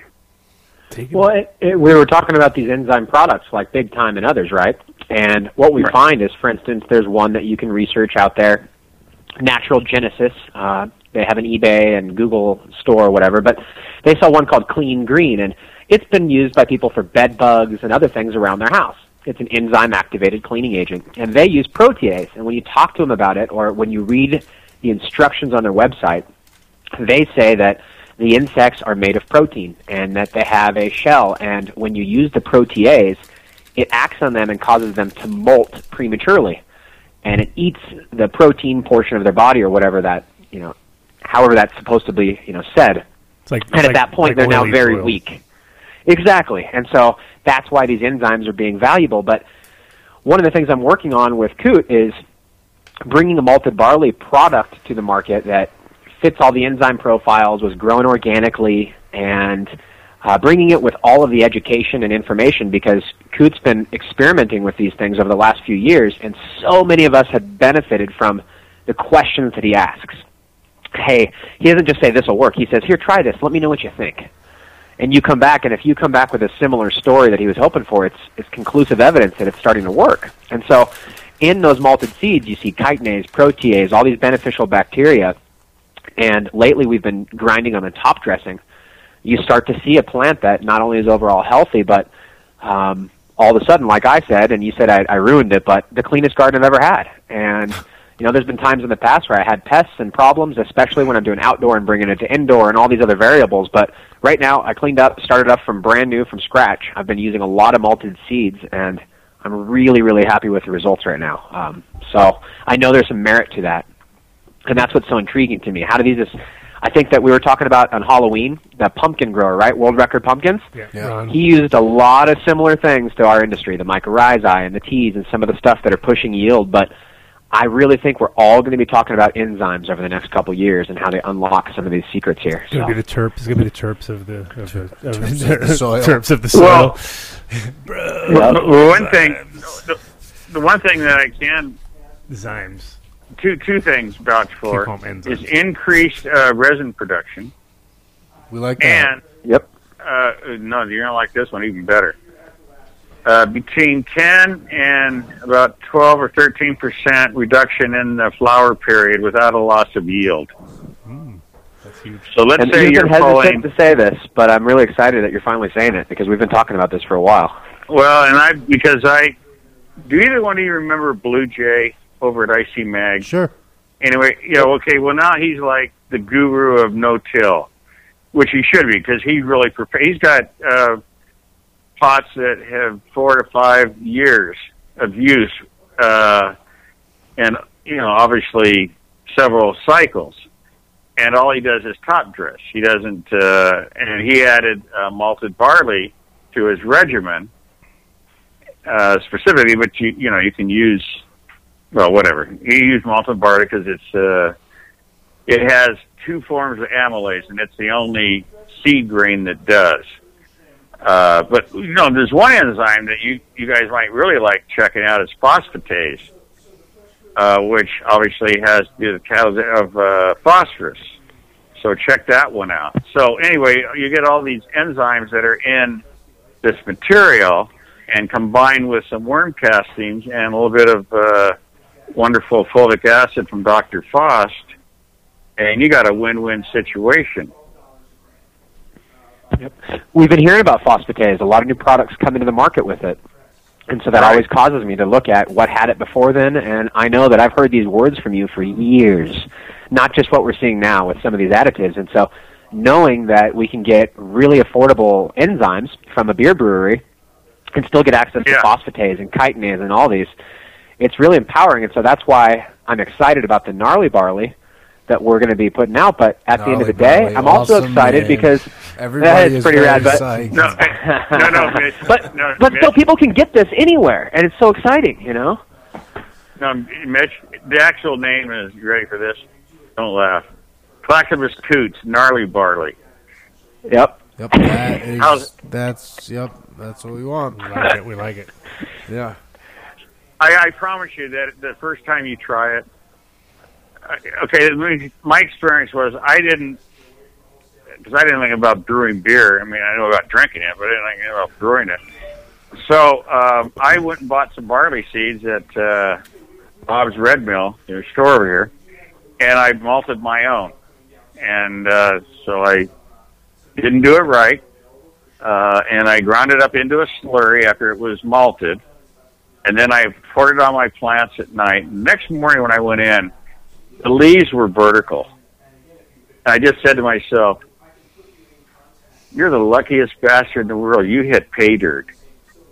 I've never seen anything cause a reaction in a plant like this did. Now, did you do that based on research or just intuition? Or? No, intuition as a baker, because in baking, artisan breads, you add tiny amounts of barley malt, which increases the amount of air bubbles, which is formed by yeast. Well, what's yeast? Well, yeast is a single-celled fungi. It's a plant. So I'm thinking, well, if this single-cell plant is benefiting from this malt, then what would happen if you dumped really good malted? Because this was out of a commercial retail pack for bakers. Who knows when it was ground. So here I was working with, but it came out of a session of smoking too much one afternoon, and I thought, I got to try this. So I did, and I just went yippee skippy, man. This is really cool. And so I never tried to make it a product. I had it out there for the last 3 years telling people, you got to give it a shot, And just more and more information came back from users or growers, And, oh, my God, I can't believe it, man. I cut my flower time. I got more resin, the plant's healthier. And I got all that for a few cents a pound. I mean, really? Yeah. Coot, how did you end up? You said you malted it wrong the first time. How did you end up doing it correctly? Oh, I went to Brew Your Own Beer, which is a online magazine for beer brewers, and I figured who else would know better than home brewers, right? And as things turned out, remember organic growing about 6 years ago and the cannabis thing? You were like a pariah, there just weren't many of us. You know what I mean? Well, over in the beer world, actually malting your own grain is maybe 1%. It's a nothing. You want to brew your own beer, you go to the brew store and you buy the malted grain, and away you go. You don't spend 3 days checking around with what it takes to actually correctly malt, and even then, you're never going to hit the enzyme profiles that a professional malting company hits. Because, think about it. If you're selling malt to a brewery, it's got to be the same every time. Right, it has to be consistent. You can't. Oh, yeah. This is a religion. That's why in the United States, there's a wonderful malting house right there in Colorado that has a lot of fame, which they should, because they do a lot of unusual grains, amaranth and buckwheat, Colorado malting, I think it's called. Those and there's one up in their business just exploded right now, Coot. You don't know what you just did. Well, you can't buy anything from them right now. They want you to slate out a year's worth of business to deal with them, so that's why we're making some moves. Okay, but here I got to throw out another plug. I found one up in Skagit Valley, north of Seattle, Skagit Valley Malting, and they do custom malting. Okay, and the big one in our deal is corn. If you could get malted corn to the market because of the cytokinin profile in corn, you could blow coconut water completely out of the scene. And corn, there's certainly don't tell everybody yet, Coot.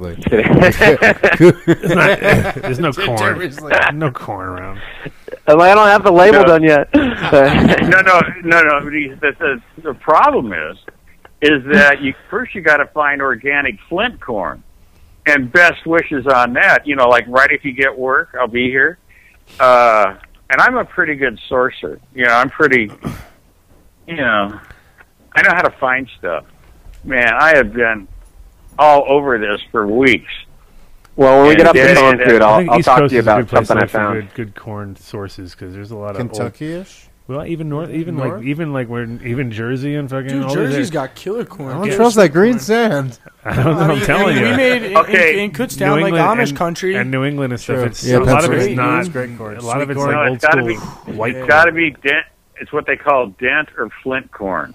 Is that white it's or that big stuff? Oh, it doesn't matter. I mean, okay, what you guys would call Indian corn. Okay. That's the small kernel size. That's Big. the small kernel size. Yeah, you know what I'm saying. I know what you're talking about now. But heirloom. I mean, really heirloom. Purple and and different try colors to, and stuff. Then try to malt it. Oh, jeez. I mean, I can do wheat, rye, barley stand on my head. I've been dicking around with this batch of corn for 4 days now, and its future doesn't look good. So the process for corn's malting hard. is Corn's basically hard. like baking it in an oven, right? Is that No, that's roasting. No, malting simply means Sprouting it. and then arresting the process. And you do that, you don't want to go over 120 Fahrenheit because you'll destroy the profile structure. Uh-huh. Now, once you have malted that grain, just like you mentioned, some grains are roasted to achieve specific color or flavor profiles. And if you went to one of the wonderful beer home brew websites, where people exchange information, and they also exchange recipes, what you would find is that many recipes have 3 or 4 or even more types of malt. But at the core, you have to use unadulterated malt because you need what? The enzymes. The whole thing is enzyme-driven, right? So if you roast it and kill it and you get this neat caramel flavor, that's wonderful. But you're still going to have to right? You add don't have what you're some looking of for the at all. right. And like the oldest brew store in America, fortunately, is in Portland, Steinbart's, and they were here long before it had a microbrew. They've been around since 1919, proving that Portland earned its Beervana title. And you go there, man, they got all kinds of neat shit. I mean, they got rye, they got white wheat, they got red wheat, they got oats, they got, just on and then all this imported stuff. So when I first started, like, really getting this thing down, I wouldn't call it a science, but a process, I was buying everything they had and testing it. And it was really fun to see that. And outdoors in my garden, my tomato plants, my culinary herbs exploded, stronger flavors, really healthy plants. So like the peppermint was more pepperminty, whatever you want to call it, And the basils, like the tulsis and the cooking basils, were just off the chart. So, which reminds me, we've got some recipes of yours over at Build a Soil on how to make, using mint plants and rosemary and other things, a quick extract for pest management spray, and utilize some of those. So obviously, if it's extra minty, it'll probably be helpful in your pest spray. So, absolutely, and for your enjoyment. Or if you want to, You should do like a pest and breath spray, I think, combo. Mm-hmm. Like as you're in the as you're in the room, you spray around, but then when you need it for yourself, you give yourself a little blast. Just pull an Ace Ventura pest spray on your plants. Yeah, because it's good. It's no biggie. Nothing bad in there. Hey, Mitch, you think I should let the Arbico lady know that we're getting ready? Yeah. I don't want to miss out on her. Yes, sir. I do. Yeah, I guess we should do our shout-outs, and why don't you bring her around? I figure we can all talk together, but I really want to hear from her. That'll be great. Yeah, absolutely. Yeah. No, let's get her on. Let's do shout-outs and do it. You get her organized, and we'll do shout-outs. Cool. Okay. Thank you. Perfect. So we'll start off with Way to Grow, our number one sponsor since back in the day, since before it had any structure whatsoever on the show. Pre-kid. You think this has no structure, but imagine when I started. It was pre-me. We pretty much put Adam Dunn show. There's the BK period, which is before kid, and now there's we're a in BM the period. There was a BM BM period. Oh, that was really bad. Yeah, The BM BM. So it's called BM. yeah. So, but Way to Grow was there then. They were even there then, exactly. And they have 7 locations all over Colorado. No matter where you are, you should be able to get to them. Our favorite shop, I can say our now because it used to be my favorite shop, but now it's our favorite shop, is the 1051 Platte River, 20,000 square foot shop. Everything you need, and right now they're doing the Light It Up New Year sale, which is Hortilux all across the board down in price from $59 for 1,000 waters, which are the ones obviously most people are going to be buying. But if it's time to stock up also on the blues and things like that, which you need. If you want to have a nice healthy veg area, I like to sprinkle them in. You can do flour, maybe checkerboard. towards the end. Checkerboard, you know? you can. Well, blues, man. Yeah. It's nice if you can pay somebody to run around and change bulbs. It's a pain in the ass. That change bulbs and clean glass all and day. if you hire somebody to do that, they're probably the same kind of guy like the kid who will love all the candy, and you could pay him in candy. I think I don't you like could probably pay that guy and changing bulbs though. Pay you in candy. See, look, he's already thinking about it. He's thinking about it. They really would have to you really have to decide how many bulbs, how much candy, what kind of candy, from which shop, right? Yeah, you know, it doesn't even have to be medicated. Well, there you right? go, milligrams. Segue milligrams. Because I guess I have to. And that's a perfect segue to Incredibles. Oh, there it is. Bam. Name them all. We haven't done it in so long. Oh, come on, kid. In Morgan Freeman's voice. No, but Boulder Bar. Regis could do it. Regis the could Monkey do it. Bar. Regis is easy. The Strawberry Bar. The Peaches Bar. The Mile High and the Mile Higher. No one's checking. The Afgado, both flavors. The Makiba. The Peaches and Dream Bar. The Cookies and Cream Bar. The Peanut Butter Buddha Bar. The Afgado Bar. He said that's Afgado 12 already. bars. That's all of them. And then if you got the Firecracker Bar, which is seasonal, that pumpkin? new pumpkin bar, and then they also had a candy cane bar that was released for Christmas for a little while. I think I just got them all. I'm pretty sure, right? Oh my God! Well, yeah, right. Plus next the time, gummies. I'm sure the intern next week will have a whole list, and he will be checking. To make sure I got them all. Yeah. So that's are you paying attention? Yeah. So you got to thinking about Let's see, angles like let's that. check. Yeah, I'm pretty sure I said them all. I got 12 bars. We don't have before to this check. We don't have to check. And of course, big shout out to. Yeah, is that it? Yeah. Was this? Fucking got them all. Man. Yeah, You're it's been finally. so long. You're finally. Plus their gummies, graduated. pills, and of course the incredibly grown and locally grown yellow label, black label shattered. Fire. It's hot. Fire. Big shout out of invitation. Drop fire. Yeah, that's all he ever does on his stuff. That's all you have to do. Who's this? Joe Rogan. That's all you have to do. Who's that guy? I never heard of him. Who's Joe Rogan? That guy. Get out of town. Big shout out. He wants to also. wrestle you. Yeah. Kid. He heard you getting too big for your britches. Champ. He heard the word champ. He's like, Anyway, champ. Joe Rogan wants to roll with you. No thanks. No thanks. He heard your camera Scary angles. as He loves your fuck. camera angles with the He's extra big, couch extension. Big man. He's a He bad knows- man. He knows Bad you man. He's a bad man. Okay, big shout out to Dark Horse Genetics, who isn't doing anything with Joe Rogan, but they're doing something with Gorilla Glue. Oh, there you go. And see, And you with the didn't think kid. I'd be able to pick that See, up. everything but Joe Rogan. Gorilla Glue, the kid, and not Joe Rogan. See? So, it's okay. You said Joe Rogan 12 times now. Joe Rogan. and I believe they're going to have another big announcement, formal announcement, this Friday. You can check on their social media of that's a teaser, by the way. That's a teaser where you.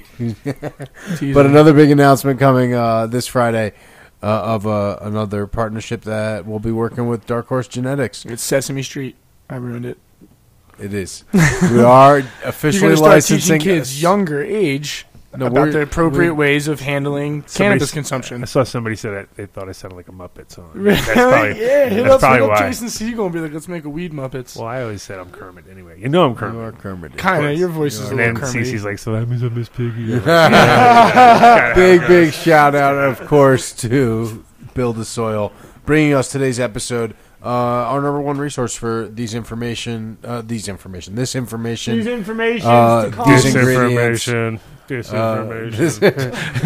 Check them out. BuildTheSoil.com. Obviously, Jeremy's a pretty friendly guy, and he loves to share. He's so. kind of he's all right. He's standoffish, right? Pretty much. Their Instagram's awesome too, though. Check them. I mean, I just say that because I follow them, but check them out at Build a Soil on Instagram because you get to see. It's like behind the scenes of Build a Soil. You get to see a lot of like their orders being received. And Oh, is it all slow motion? pallets. Is it in slow motion? No, it's not slow motion videos. That would be cool. Sounds like I need to do slow motion. All right. Like dropping down the big pallet.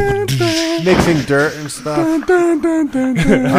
Theme songs, all that shit. On that note, let's bring it back to Jeremy and bring it back to Coot. And have we lined up Arbico Organics? Yeah, she should be calling in here. So if you look for a phone call, I'm going to tell her to call right now. She might already be doing that, but cool. How many live do we have I right just now, Mitch? texted. We got quite a bit. We have Big numbers. 177. That's nice. We peaked at 203. I think a lot of people were like, you know what, I'm going to watch this when I can get a pen and a pad later. I know it's going to be on replay, which is usually how these goes. Here we go. And there we go. Welcome to the Adam Dunn Show. Hi there. Is this Ariana from Arbico? It is. It is. Welcome to the show. He even said your name right. I didn't even have to tell him. You're No, you said on the air. You're with Jeremy from Build a Soil and our buddy Clackamas Coot. Hi, everyone. How do you do? I'm doing great. Thanks. How are you guys? I'm doing well. Thank you so much for coming on. It was kind of random that I reached out to call you, and it always speaks a lot about a company when they're able to move on the fly real quick and say, "Yeah, I'll do it. I want to help people learn about this stuff on their own." And for me, it was just an easy choice because I always look up Arbico. It's kind of like my natural go-to when I'm looking for stuff like that. So thank you so much. Of course, for doing this. Yeah, my East Coast guy, Tim, he's like, I've been using Arbico nematodes. Gave me the whole recipe quickly on the phone. Yeah, we're thrilled to be able to spread the message to anybody that'll listen that chemicals are no longer the way. Good for you. So you got an intro? I Throw it in. I thought Jeremy was doing it. Sorry. Oh, Jeremy, you're in charge, by the way. So yeah, Jeremy. I can do whatever you want, guys. Take away, man. It's your All right, guest. perfect. Dude. Well, I'm sure you have I think questions. I have Ariana- questions too, but I want to let you lead in with I wanted yours. I wanted to start off just hearing from her what are the most popular things that she's heard working in our industry in the cannabis growing environment, and particularly, obviously, with the Guardian thing. I mentioned to her that if we've got a solution for russet mites and broad mites, and I'm also hearing a lot of people asking about root aphids. Those in particular would probably be really valuable info. And then I'm also really interested in fungus gnats, things like that. So anything that you could Hit recommend. everyone on the head right there. That's OC. That's just throw some peas in there and we're covered. Yeah. Well, yeah. So I don't want to forget to ask you about your enzyme cleaning product as well. Okay. Okay, I'm making myself a note that we're going to mention Tweetman at some point here. Okay. So, okay, well, we really focus on using biological control to control pests, whether the pests are insects, which we mentioned, the russet mites, broad mites, root aphids, but we're in Arizona. Arbico is located in Arizona. So what we deal with in the cannabis industry here is not necessarily the same as what everybody's dealing with around the country. So I know powdery mildew, which you mentioned, is a big issue in Colorado. That's not such an issue in Arizona because we're incredibly dry. So we take a little bit of a different tactic for each of these pests and we cater to each growing environment. So what you could use outdoors is not necessarily what you're going to use indoors. What you would use in hydroponics versus soil, totally different. But Arbico strives to have a solution for all of those things. So, well, I guess we could start with, do you want to start with russet mites? They are really treacherous and sort of the I worst. would like to start with russet mites. I am pretty sure. Get it over with. Okay, yeah. I mean, they are. Well, that's do you remember years ago when people would talk about spider mites and spider mites were going to ruin their grow? And we don't care about spider mites. Yeah, Nobody I'm knows. like, yeah, you clearly don't know what's coming. So, for russet mites, unfortunately, because they are so small, they're so microscopic, a lot of people misdiagnose and think that they are nutrient deficiencies or some newt issue. And so a lot of times by the time the grower has realized that they have a russet mite infestation, that infestation has grown exponentially and really is problematic. So we definitely recommend different controls for different stages. If you are in a veg state, if you're working on vegetative growth, using a spray to help sort of suffocate mild oils work very well. But unfortunately, once you get into flowering, and that's typically when people figure out they've got the russet mites, we have several insects that work well for them. Arbico has a great line of predatory mites. And they come several different ways. You can spread them loosely, or they come. There's these brilliant new packages called sachets, and the sachets hang on the plant, so that way when you're in flower, you don't have any of the substrate sticking onto the buds, because that can be very problematic when you're trying to. Makes sense. Yeah, so if you've ever bought green lacewings or anything like that, they come in sort of a bran, and if that gets stuck to a bud, it is really difficult to get it off. And so they've come with these breeding sachets, which come with adults, eggs, and the nymphal stage of the predator, and you just hang them on every infested plant. So we've got a couple of them, and unfortunately, they don't really have great common names, so the Latin name is the best way to identify them. But the Amblyceus cucumaris is my absolute favorite, and the funny thing about Amblyceus cucumaris is it's actually a thrips predator. So not only will it help with the spider mites, not only will it help with the thrips, not only will it help with other soft-bodied pests, but it actually will go down and find those russet mites. And which is an amazing thing, because if you think about how small they are, and the Amblyceus cucumaris is actually a mite that you can visibly see. So you don't need a microscope, you don't need a hand lens, you don't need any of that. And somehow it manages to find those teeny tiny little worm mites and grab them and eat them. And they are incredibly voracious predators. Really cool. So let's say you started off like an early veg, using not only the spray, but here's my question. If you use one of these, would you want to avoid using a spray when you have the beneficials there? Absolutely. So I always recommend that you do, even if the infestation is not an infestation, typically we rank them on a scale of 1 to 10. Even if the infestation is relatively mild, doing a spray, if it's possible, is always advantageous, because you're going to suffocate the adults, you're going to suffocate the nymphs, you may not get all the eggs, but it really does start the process off strong, So with russet mites also, there's a lot of research showing that sulfur works well. The sulfur is a spray that you definitely don't want to use, or is a product you don't want to use when you've got beneficials, especially predatory mites. But the tricky thing about sulfur is the best way to do it is to really atomize, and atomizers are expensive. Not everybody keeps one.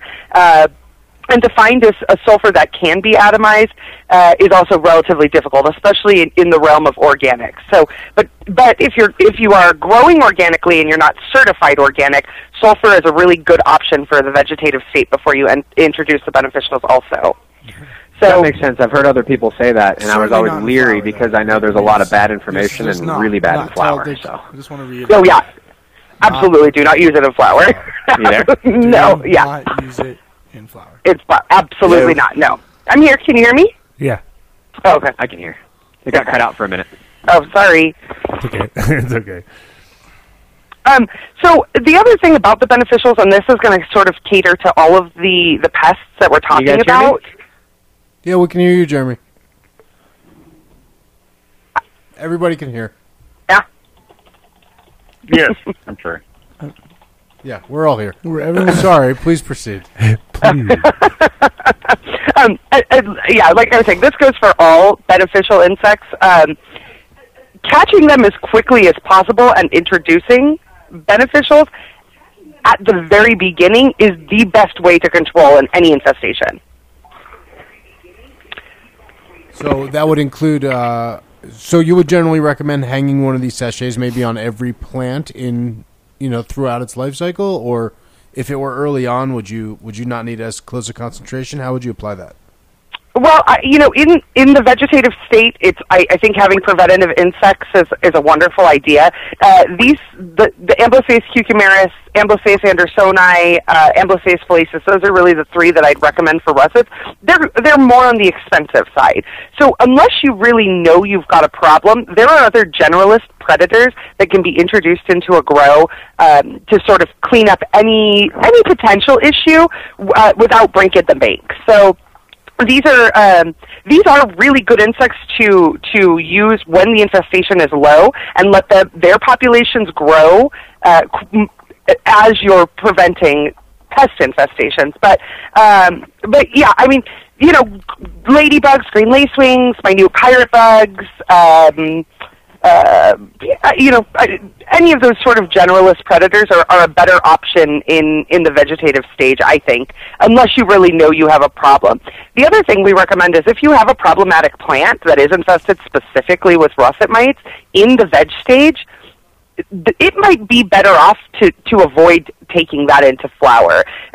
You really need to quarantine as rapidly as possible to get it away from the other plants, because just like spider mites, russet mites, broad mites, cyclamen mites, all of those really pesty bugs reproduce incredibly quickly. And so if you don't get them out of that general area as fast as you notice, the potential for them to jump from plant to plant is, and I'm using the word jump very loosely, is incredibly high. So if you don't have the option of quarantine, then you know, sometimes it may be even worth it to just get rid of that plant and then mildly treat everything else.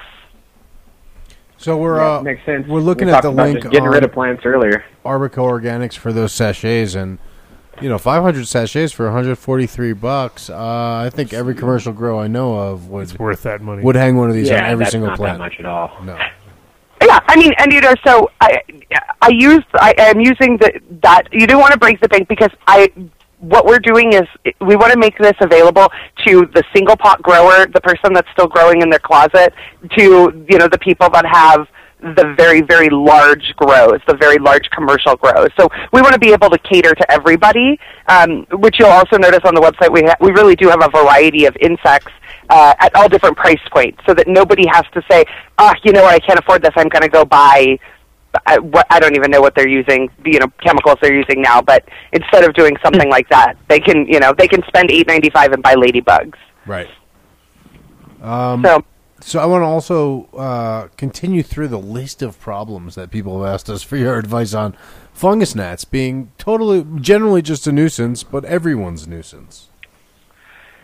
Yeah, so, fungus gnats can be incredibly problematic. They can take down a whole grow. Unfortunately, I have dealt with a fungus gnat issue that eliminated several plants, so I'm familiar with that heartbreak. Fungus gnats, the adults are going to be what you see first, and the fungus gnat larvae is really what the problem is, because they are... The first time you look at those is the first time you're like, I really have a problem here. Yeah, these are exactly. nasty as fuck. They're disgusting.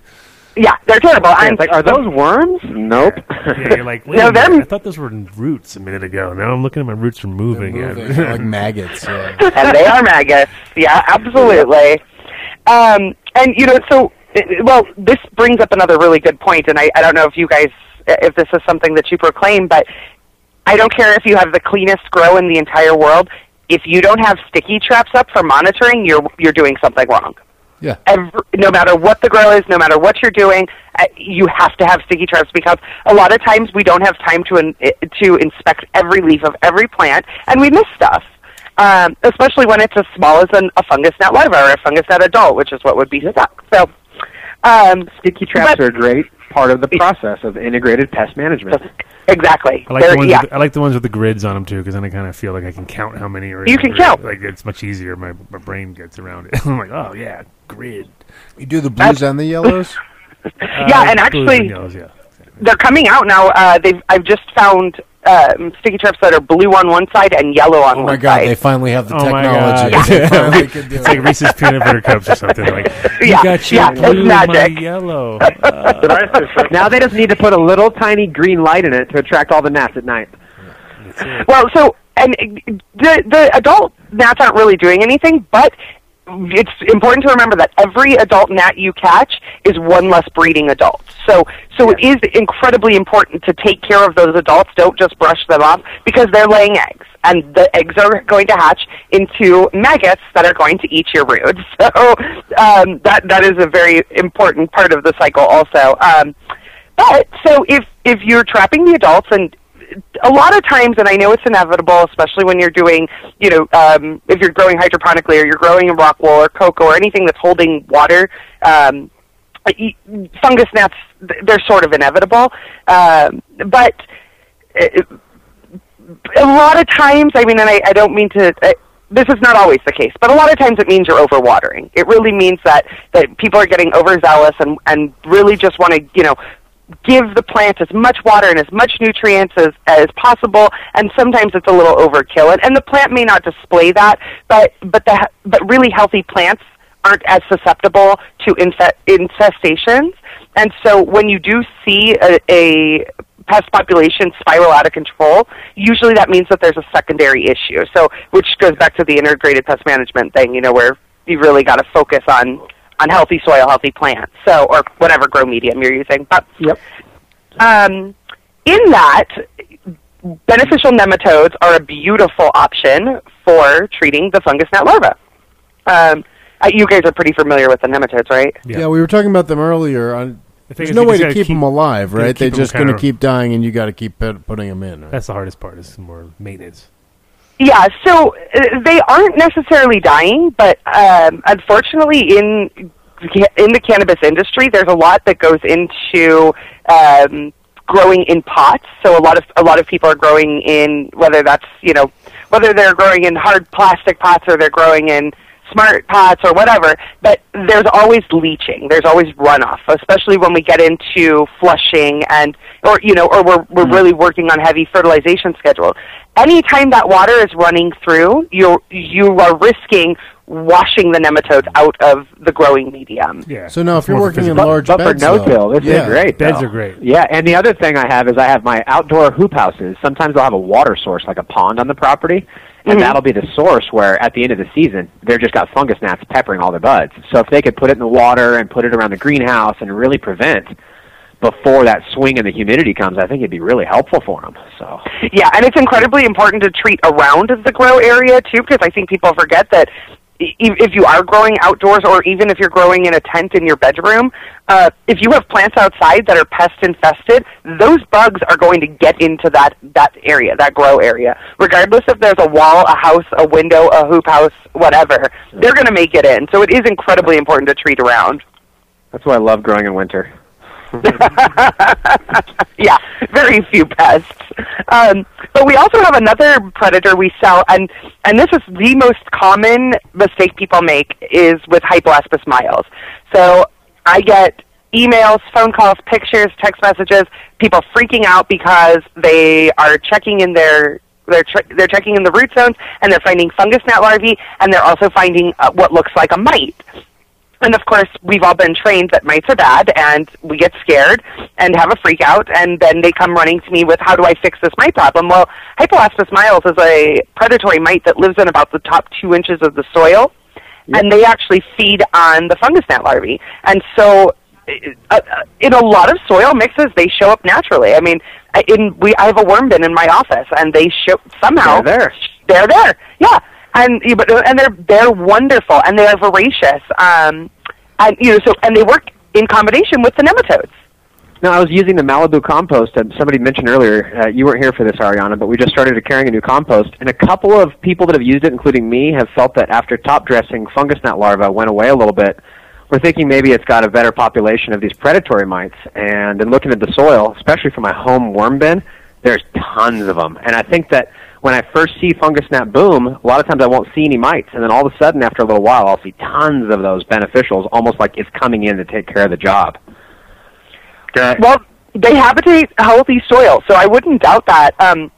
Is there worm castings in the compost?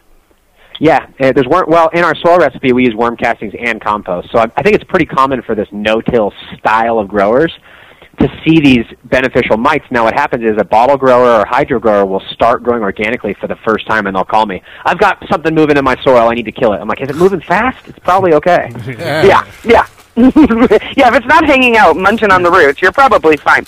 But that's not to say about root aphids, because root aphids can move very fast. There you go. That's the next one on the list. You're a talented seguer.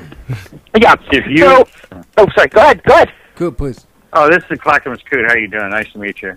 Nice to meet you also. I wanted to interject one thing. For years, it had been peer review after peer review, study after study after study, that quality worm castings, or vermicompost, more accurately, provided a high level of disease suppression relative to pathogenic fungi, right? Mm-hmm.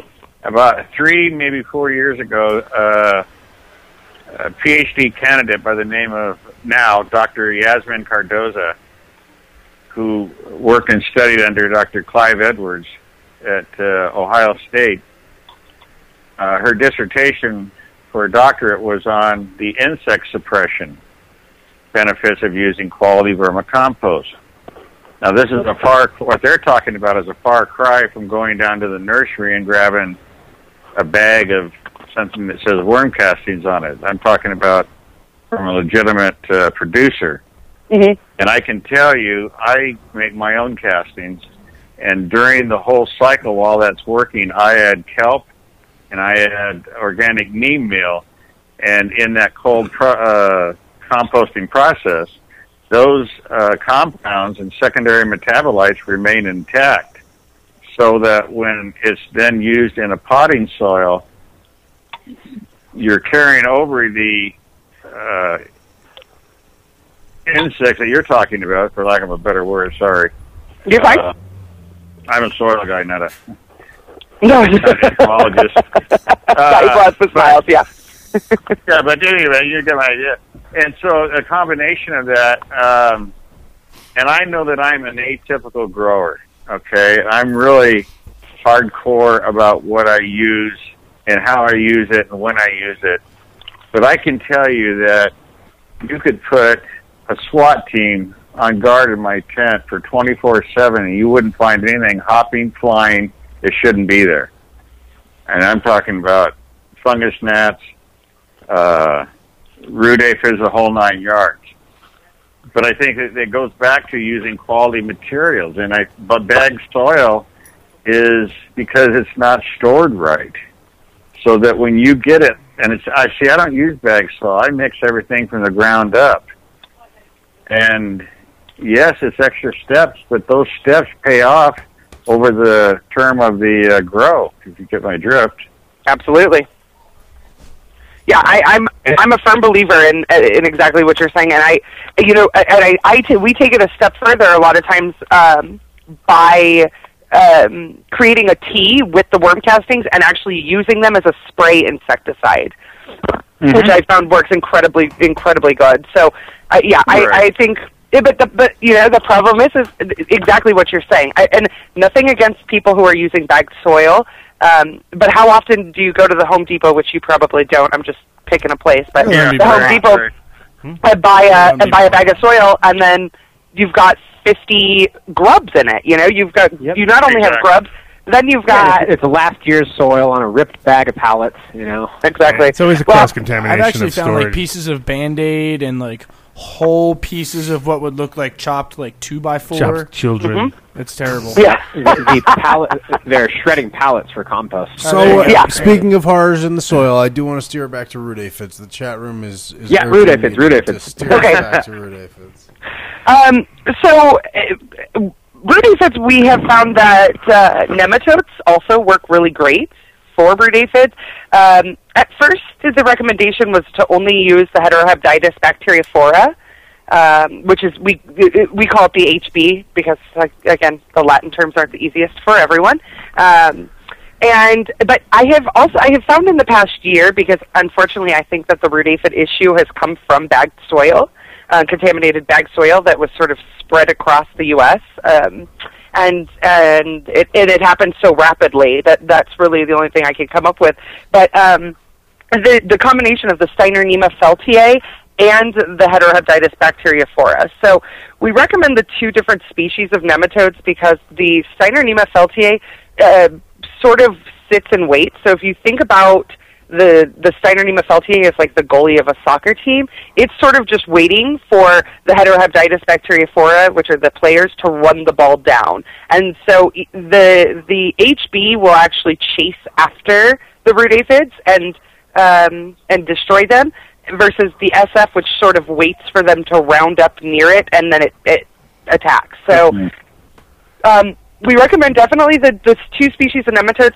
And I don't know how large of an audience you guys have in Colorado, but unfortunately, I don't believe that Bavaria bassiana is on your list of approved ingredients for use. But we recommend a combination of the SFHB nematodes and repeat soil drenches with Bavaria bassiana, which uses the name Botanigard or Micatrol. Are there any products that you guys carry that a soil manufacturer could work into their manufacturing process to ensure to their end customer that they're safer? Well, I mean, you could always do the treatment of the nematodes before you start to bag soil. That's becoming a very common practice. You know, people are working right now to study the effects of the Hypoaspis miles against root aphids. So, and there's actually another Hypoaspis species which is not available in the United States right now. It is currently available in Australia, but it actually moves much farther down in the soil than just the top 2 inches. So, eventually that will be permitted to come to the United States. So there will be, a sort of 3-prong approach. The issue again with these is not only does it take time, but you have to keep up with it. So you have to use the top dosage, and you need to soil drench, every 3 to 5 days for the first couple weeks. So you don't want to listen to some bro. You want to get the right information and do it right the first time. Yeah. I mean, and there is a lot of good information out there, and what works for me may not work for you. But scientifically, what we are saying is proven. Yeah. It's not like we just decided to make this stuff up. Well, and some of these things are like, for instance, if you take a health pill or a health tonic drink, it may not help if you're eating cheeseburgers all day. But if you've got a solid prevention program, everything else is dialed in, you catch something super early and you add a beneficial, I think you could win. And so it becomes a game of being a good grower as well as knowing what tools are in your toolbox as opposed to trying to fix everything after the fact. And I know a lot of guys that live their whole life like that. And as I grew up as an adult, I'm trying to live my life where I handle important things every day, not urgent things. And when I was a teenager, early 20s, every day was putting fires out. A bill I had forgotten to pay, somebody I forgot to call back. Oh, I know that feeling all too well. Now I'm trying to get over that, and it carries over in the garden, So, could I ask a question, if you don't mind, about chitosan? I'm sorry, say that one more time. Chitosan. It's used as a pesticide. It's based on chitinase, the enzyme. Right. I wondered if that would negatively impact these organisms that you're providing in the subsoil, obviously. Not in the subsoil. I mean, in the soil, in the root zone. Excuse me. No, you're fine. This is questionable because we have, since we're an insectary and we actually do produce insects here, we have an excess of chitin because we have all of the dead insects and that sort of stuff from that we're using as food and growing and that sort of stuff. So we use all of that and put it directly into a compost. We have done extensive study with the compost to find that it really, really works well at a soil level against parasitic nematodes. Now, the funny thing about that is with the addition of a beneficial bacteria, I'm pretty hooked on EM1. I'm sure other people have other choices, but when I mix my compost tea, which is very chitin rich, with the EM1 and my beneficial nematodes, I still see high reproductive rates in my beneficial nematodes with great effect on the parasitic nematodes. So whatever the bacteria that the beneficial nematodes are carrying, I don't necessarily see a decline in their population. Okay. So it's interesting because the beneficials would be cannibals, right? Where the other ones would be eating organic material. Mm-hmm. Yeah. Let me interject this because there's a little bit misunderstanding. Chitin itself is a polysaccharide. It's for a acetyl form of glucosamine. And when bacteria, primarily, try to degrade it, an enzyme is created called chitinase. And that enzyme deconstructs insect eggs, preventing the insect or the larva from maturing and then hatching. But what's fascinating is that for the most part it leaves beneficials alone. And it's an area that scientists still haven't nailed down. But that's why I brought it up, because there's a commercial product made by using bacteria on crab meal. Mm-hmm. And from that they extract a commercial product called chitosan. Right, I'm looking at it now. Buy through. Like anyway, a health product. Yeah, exactly. Well, chitin is what they use to sew you up after surgery. Mm-hmm. Well, and I can. The famous man who discovered LSD, Dr. Albert Hoffman, he earned his doctorate at the age of 22 by figuring out the molecular structure of chitin. It was a big deal at that time. But imagine 22 years old, and you're on the world stage as one of the top chemists from a real university in Germany. But anyway, that's the history. So it's an interesting area of study. But chitosan might be a product that you could buy that would be standardized to some degree, and then be able to maybe use it. It might be easier to use it in a testing environment, against reproduction rates and what have you. Just anyway, sorry. Well, and no, totally. But this leads to a very great point. That the reason that we see the what we'll call it the soft effect on beneficials, specifically beneficial nematodes at the soil level, is because they're not actually laying eggs, as opposed to, so beneficial nematodes actually pierce through either a spherical or the anus or an eye socket or some opening on the larval stage and release a bacteria which then starts to break down the inside of that insect. Once that happens, the beneficial nematode starts to reproduce within an insect. So so when you think about in terms of beneficials, you think about parasitoids, which are depositing an egg inside of a pest. That beneficial is developing within the pest insect. So again, there's no eggs, there's no any of that around for the kind to break down, right? So I mean, it does sensibly, it all works out, but and for people that can't afford to do, for the home growers that are thinking, chitin sounds really great, go to your trusted grow shop and get a bag of crab meal. I mean, crab meal is an inexpensive way, or if you're in the Pacific Northwest, go find somebody who's throwing out lobster, crab, shrimp shells, and start break that up and put it into your soil. It's a really easy, cheap way to do it. Right. Yeah, I live in maybe 10 miles from me is the second largest processor of crab meal for agricultural. In fact, they do one once a year when the shrimp season goes in line with the tail end or beginning, whatever it is, the crab season. They do a crustacean meal, which is shrimp and crab. So the shrimp meal being thinner is more bioavailable, or chitin within that shrimp shell is more bioavailable faster, whatever you want, how you want to phrase it, than the crab meal itself. So you get a staggered release over a year or two, actually. I mean, you know how growers are indoors. They think that every time they mix the soil, they got to start over, and we got to get all this stuff in there. And in agriculture, you might apply crab meal maybe once every 2 or 3 years.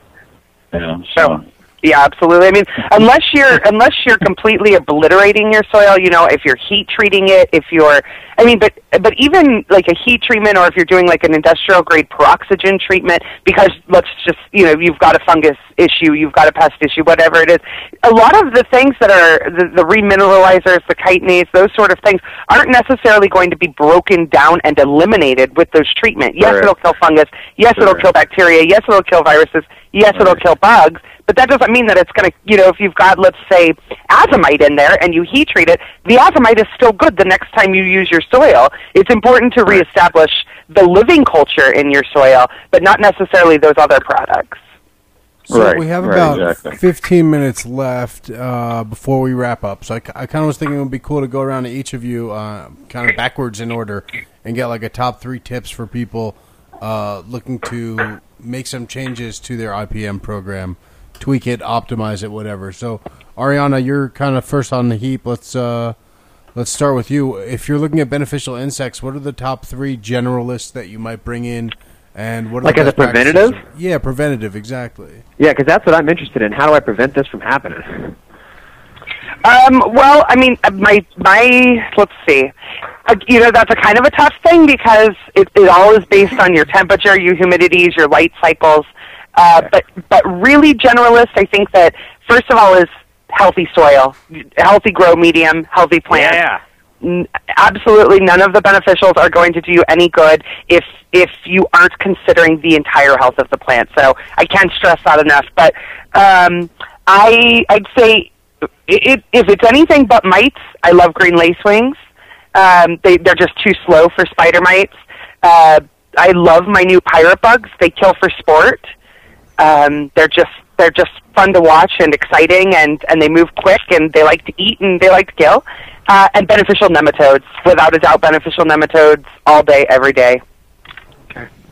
That's awesome. Can we put together like the Adam Dunn Show package deal for all 3 of those? Yeah, Come on, let's do that. Is that possible? Can we do that? Yeah, and I'll send you guys a quick reference guide that we've got too. That you can, if people want it, we've got a really great reference guide to pests and what the predators and from generalist to specialist. All of that's on a 2-sided sheet that we can get to everybody listening if they'd like that. Oh yeah, that would be great. Yeah, we'll definitely do that. I love that you're talking about healthy soil and crustacean meal and all this because in our soil we think it's pretty healthy, has worm castings and compost, and we put crustacean meal in there. So it's great to hear supportive evidence of all these things you've been thinking about. So. Oh yeah, absolutely. I'll reinforce it all day. Let's move along to Mr. Clackamas Coot. Top 3 recommendations, sir, for IPM programs, changes that people should make to optimize. Well, I can't agree more to as Stephen Colbert says, the truthiness of what your guest had to say about soil health. That's where it begins and ends in my book. Without belaboring the point, you can have all the saponin-rich materials and salicylic acid and everything else, and if you have a bag of Wally's potting soil, it ain't going to happen. So put your money on the front end. Get the best.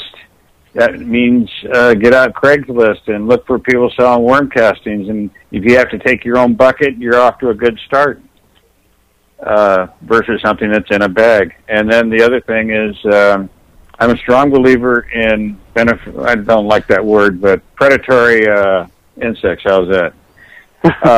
Strong believer.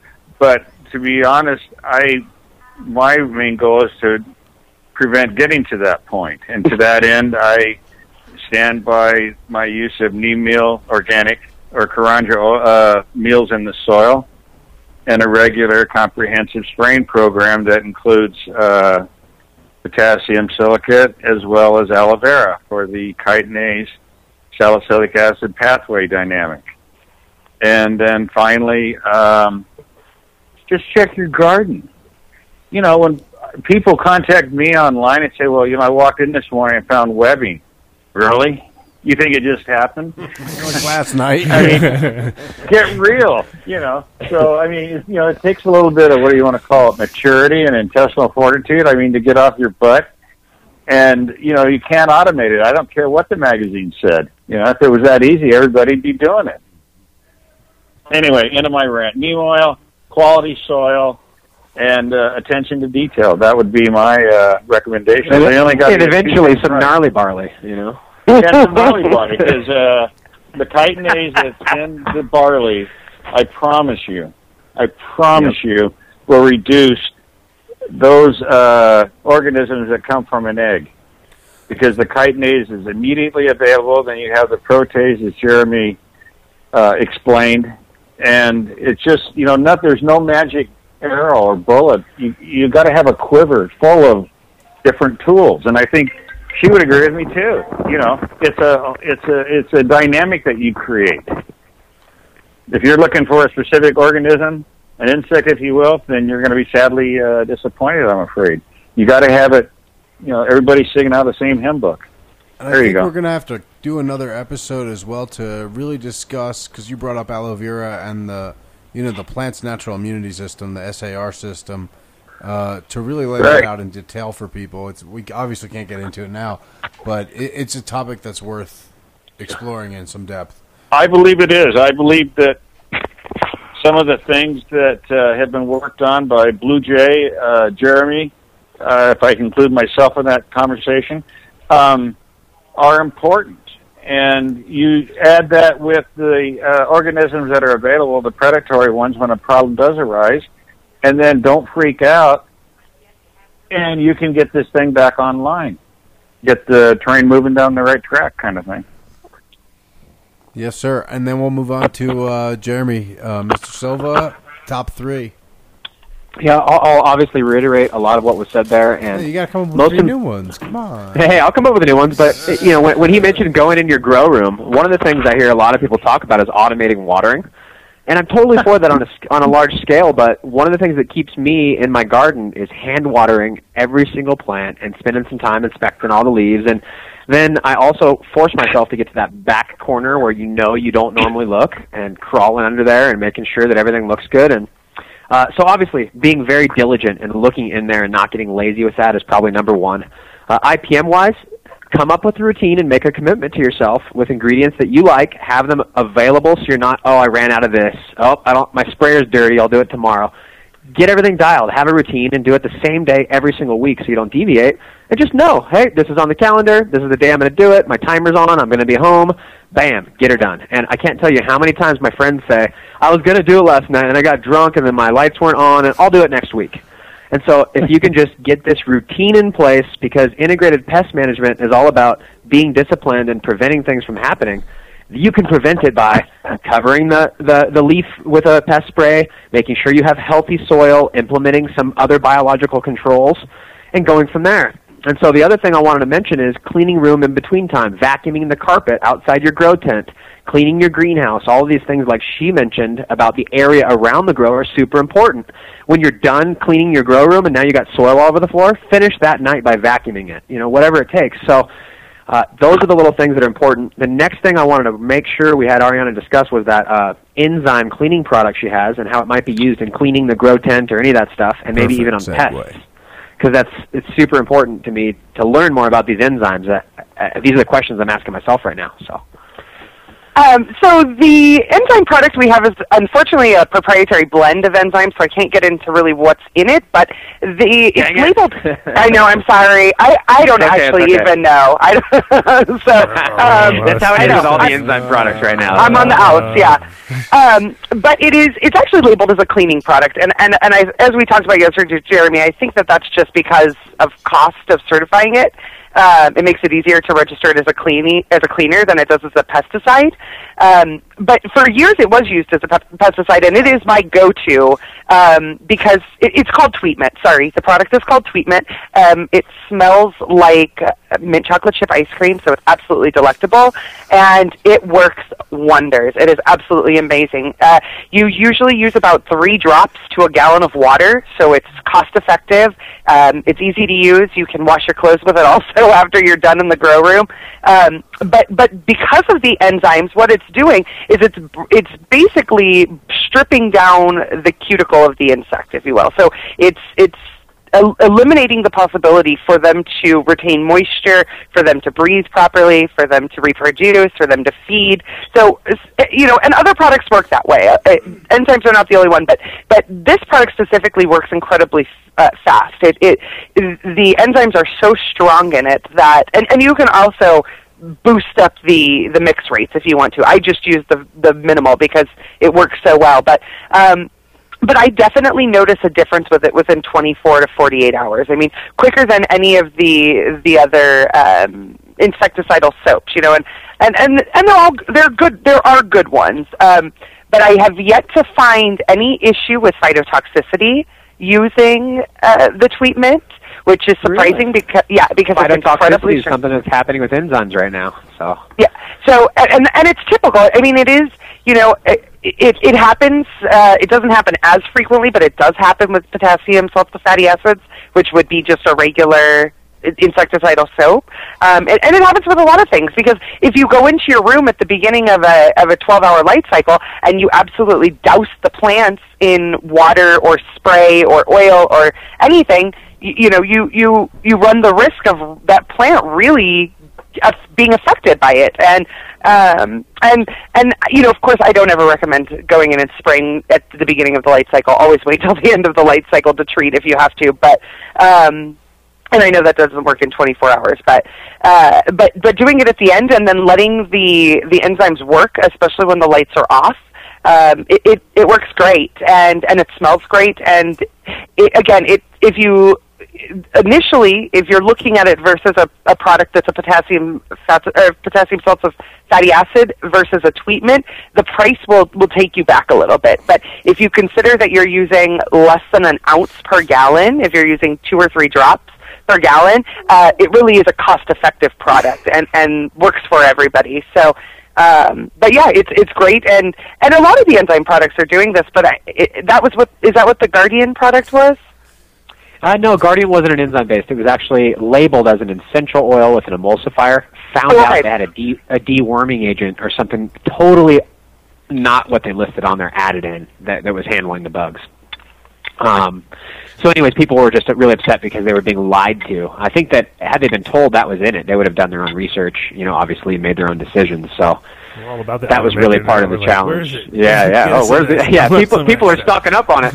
But the other thing, too, is with these, there's a couple products out there that use enzymes, and I think the main difference, for instance, in your cleaning product and some of the others, is they use some sort of sodium stabilizer, which maybe in such a small amount it wouldn't affect the plant at all. But I know one of the claims from the Big Time Exterminator, which we do offer to customers right now, is that it's designed around being on a plant as opposed to a cleaner.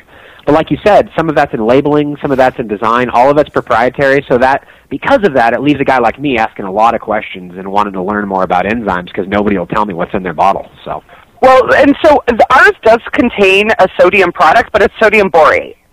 So it's borax. Yeah, and borax are used, in gardening. So yeah, that's which also helps because you aren't going to get that incredible salt buildup that we sometimes see from products that are cool. Sodium heavy. So yeah, you eliminate all of that, and there is a surfactant, so it sticks well, it spreads well, and then there's peppermint oil, which is good for pests too. So which is also right, of course, if you're using any of the liquid ladybugs. I'm probably going to go to Arbico and buy a bottle after we get off the show.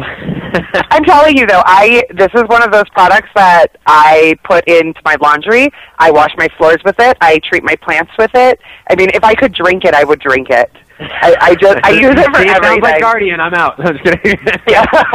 Don't drink it. Don't drink it. It does sound too good to be true, which is what we just all went through with Guardian. So we're gonna have to get the test before anyone's gonna trust any new miraculous product this soon after Guardian. I believe it, but I've also been made a fool of before. Well, here's the other thing. This isn't a new product. Tweetment's been on the market for years and years and years and years. I had a guy come into my office yesterday, which is why I asked you, Ariana. Coincidentally, yesterday I told him about bugs, and he's a guy that works with national forests on bringing back predator wasps to remove the bark beetle. I mean, the guy's really smart. I like him. And he goes, 10 years ago I was buying this Tweetment, and it said it was for plants, and now it's just a cleaner, but you ought to try it. So I asked you, and you confirmed, so I know it's been around a while. I think it's been around maybe 20 years, 25 years. Yeah, he said 20 years, but I didn't believe him. So Arbico stands for what? Arizona Biological Company? Arizona Biological Control Company, yep. Out here in Tucson, Arizona. Okay.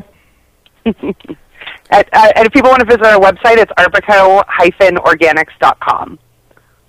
And we want to thank you so much for coming on the show, especially on such short notice. That's and a show like this without, I just told her go to Adam Dunn show. A lot of us have cruised your website secretly for, but looking at stuff and saying, can we call them and tell them what we're using this stuff for, or is this, are they really just working for nurseries and things like that? So it's really excellent to get you on the show in this context.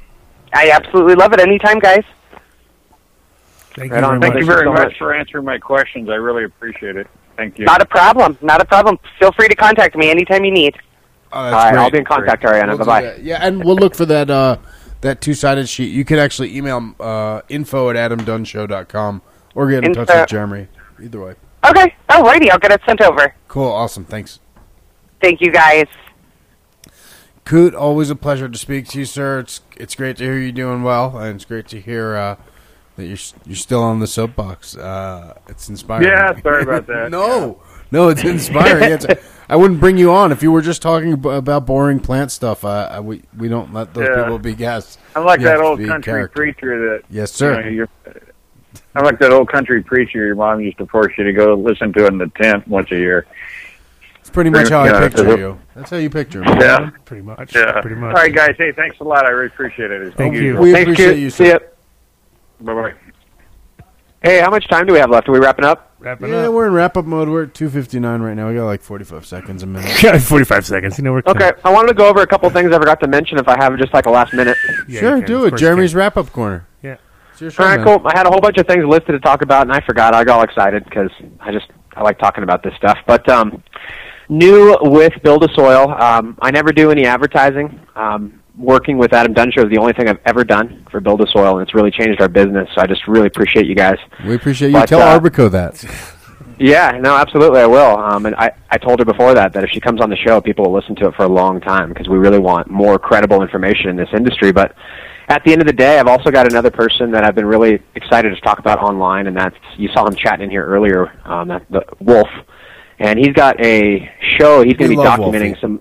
Of course. He's going to be documenting some grows, right? You guys talked about this, the 24/7 documentation of a live cannabis grow. Yeah. And why I got behind it, I'm really excited, is that he's wanting to teach people that may be disabled, have poor vision, in an area where there's laws and issues or plant number counts, always stay stocked in medicine for a low cost. And so we sent some soil, some earth boxes, a few things out to him to be part of that grow, and they're going to be documenting that. So I encourage you guys to go check out timeforhemp.com. It's not totally up right now, but if you go to the Grow tab in Gardens, you can find some of his other stuff.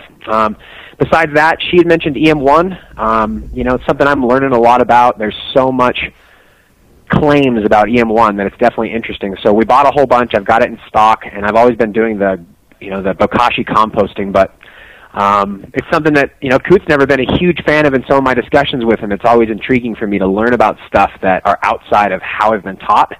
So we're putting the EM1 product online very soon here, and the bokashi and all that stuff. So if you guys want to try along with me and try this stuff, that's something new I'm working with. Other thing, I'm working with ceramic metal halide lights. You guys ever messed around with any of those? Yes, totally new we for love me. them. Okay, I love it. I haven't flowered yet. I've just been vegging, and things are just on point. The heat's really manageable. You see it right away. But Okay, cool. Well, I've been really happy with that. But like I said, I have not finished the cycle. Still very new. The only other thing, obviously, gnarly barley coming out in a couple of weeks. I'm working with Coot to make sure we find all the best stuff on that. Dude, we're super excited about gnarly barley. Is there any way we can figure out some kind of gnarly barley giveaway to get testimonials? Dude, we're going to do yeah, absolutely. Let's do it. Let's do something together. And I'll make sure to get you guys some. I've already got the product in stock. It just landed, and we're working on labeling and all that stuff. So I'll be in touch really in a soon. Beer bottle. I sincerely hope it comes in a beer bottle. That would be epic. We're working on shelf stability and really getting these answers before we push it further forward. So once I have better information, I'll let you guys know about that. But that's really the update. The other only new product that I've been working with lately a lot on Top Dress is alpaca. We've got a product with alpaca and neem called Alpaca Gold, and I seem to get a really good boost from Top Dressing. So I don't know if you guys got alpaca farms around your area, but fun to play with that. Actually, we have a lot. Yeah. There you go. There you go. So composted or fresh? It's one of those things that they say is not hot, and so it's the stuff we get is aged, but it's not like a compost pile. It's just straight. They're little round berries of it. So interesting. Oh, it's like deer poop, like little berry style. Yep. Oh, berries. That's the good style. Cherry berries. Some good shit. That's some good shit. All right, buddy. Well, thank you as always for coming on and for pulling together this amazing cast for us today. Yeah, it was really fun. I'm glad. I'm going to have to listen to this one and go over all those Latin Arbico names again. So I appreciate it. Thanks for having me on. I'll see you guys next time. Always, dude. We'll do it again soon. Thank you. All right, bye. The kid finally did it. And the show's over. Perfect timing. That was perfect there. It was like a victory. Victory is yours. You're the man, dude. Yeah, buddy. Yep. You want to do shout out, kid? Might as well. Now that you're all Wrap up shout out. You're all hyped. We're like done. Yeah. Wow. We are Adam Dunn. We're at 3 hours and 3 minutes. Go ahead. Hold on, can I just say? I I don't think you can say anything. I really dude. thought at first because I couldn't hear much because I didn't have the headphones on, so they could hear. I really thought she was trying to say treatment, but was saying tweetment. No, I was it's losing called it. tweet mint, like mint. Well, I'm gonna put on a big tweetment, so you only need one tweetment. I was like, you're kidding me. She's not really saying it like this. And then when she said Tweetmint has been around, I was like, oh, that's the name. It's Tweetmint. Tweetmint. Oh, people want to know if we're doing a seed giveaway. What should we give away seed for? We have to do something fun though. It can't like last Where week we was get hard. seeds We from? don't have time. I don't know anybody with any We have seeds. plenty of time. Are you in a rush? Are you in a rush? All of a sudden, you got all the time in the world. You always want to finish the show early. What are you talking about? Oh shit! These guys all have seeds. TARDIS seeds. Okay, yeah. Look at homegrown this. natural wonders TARDIS seeds. Whammo! Now what are we gonna do? How do they win them, Odie? It's not my show. Okay, fair enough.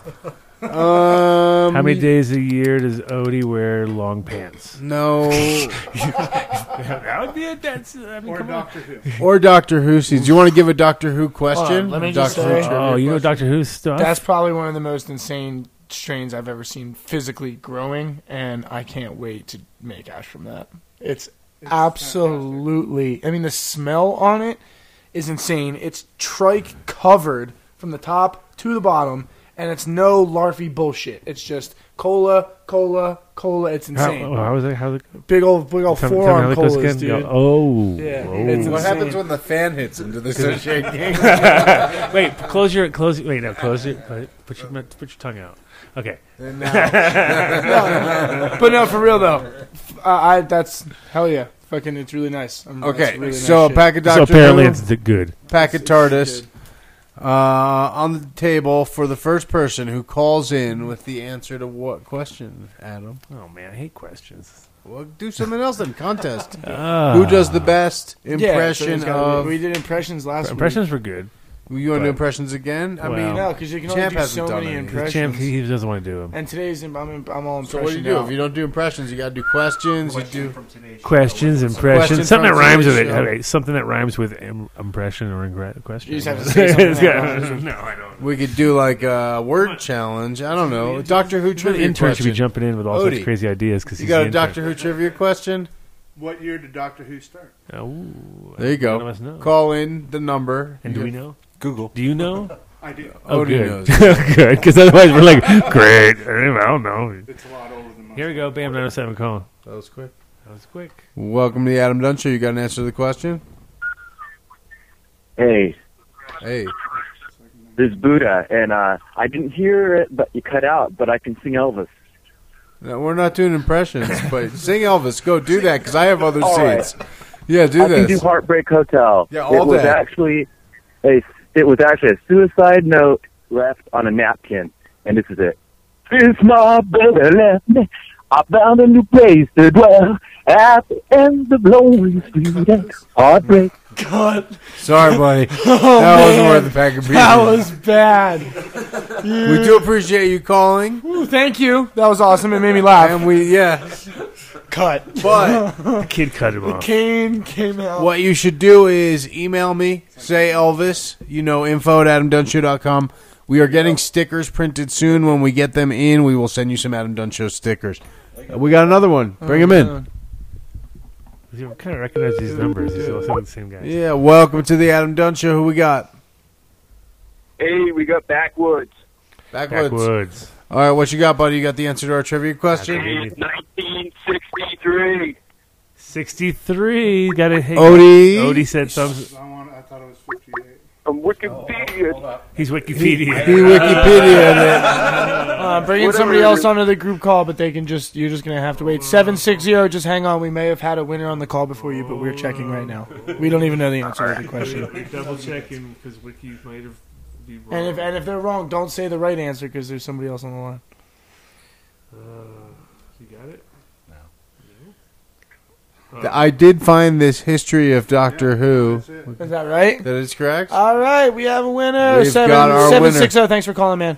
Thank God for those computers. So 207-216-3808. Email info@adamdunnshow.com. And what did they win, Mitch? Doctor Who. You want a pack of Doctor Who beans? Oh yeah, I've been looking for these for a while, and it's just divine intervention. What can I say? Boom. Perfect. It, guys. Perfect. You're gonna love them. We got them right there. We'll take care of that, brother. Email info@adamdunnshow.com. Say Doctor Who. Remind us your name again, ma'am. Backwoods, man. Backwoods. Where are you calling from, homie? The backwoods. Maine. Backwoods from Maine. All right. Awesome, brother. Looks so Thanks for listening in. Thanks for playing. Much love. Keep Cheers, it up. pal. You too. Peace out. All right, so we got a pack of the TARDIS too, right? All right, so what's the next What's the question? question We got for the mad people TARDIS? calling in. I'm not What does gonna- TARDIS stand for? Is that a good one? What does TARDIS stand for? Okay, so that's the new question. And if you Call call in. in with the old answer, you're going to get hung up on. What does TARDIS stand for? That's the question, right? Okay. There you go. Welcome to the Adam Dunn Show. You got the answer for the calling for the seeds. Oh, All right, what yeah. up? You got the answer to our question? You know the question now, or you just bum rush the thing? Well, was the question still what year did Doctor Who start? that's- No, we already did that one. Done that one. Now you're gonna have to be quick. Oh God, computer! Okay, great. what's the question? All right, what's the question? What does TARDIS stand for? TARDIS. Don't listen to the kid. This is Smarties. for a What pack. what does Smarties No, mean? this is for a pack of TARDIS seeds. What does What it does stand TARDIS for? stand for in Doctor Who? We're gonna give you 20 seconds. I got the timer here now. TARDIS. Okay, man, fuck it. Give it to somebody else. All right. Thanks for calling in. Email us again. Say you tried and failed. Send us your address when we get Adam Dunn Show stickers. Again, this won't be for months, but when we do, we will get them out to you. Welcome to the Adam Dunn Show. Who we got now? Crop. Who's that? Say cop. Crop over. Cool. Oh, Crop. What's going on, Crop? He's like, cops, what are you talking about? No. Cops are No called. cops here. You got the answer to the question? Yes, TARDIS is time and relative dimension in space. Do you have the second answer, too? What was the second answer? Or second question? No. So there's another, in a different season, a different definition was given. That is a correct answer. You won the pack, but Okay, well, yeah, 4, 2, 3. I was giving you a bonus if you could say the second answer. Oh, no, yeah. Mad people No call idea. Totally radical. Everyone Googles at the same speed. That's what's funny. That's what I mean. Look at all of them. They're all just like coming in at the same time. And it's coming up more and more because more people are Googling it. Some people are like, what does? And somebody's TARDIS sitting there stand going, for? "Oh my God, TARDIS is getting hits like crazy, Crazy. right now. Why is it trending? All right, It's brother. trending." TARDIS is that fire. Where are you calling from, Crop? California? California. Cool, man.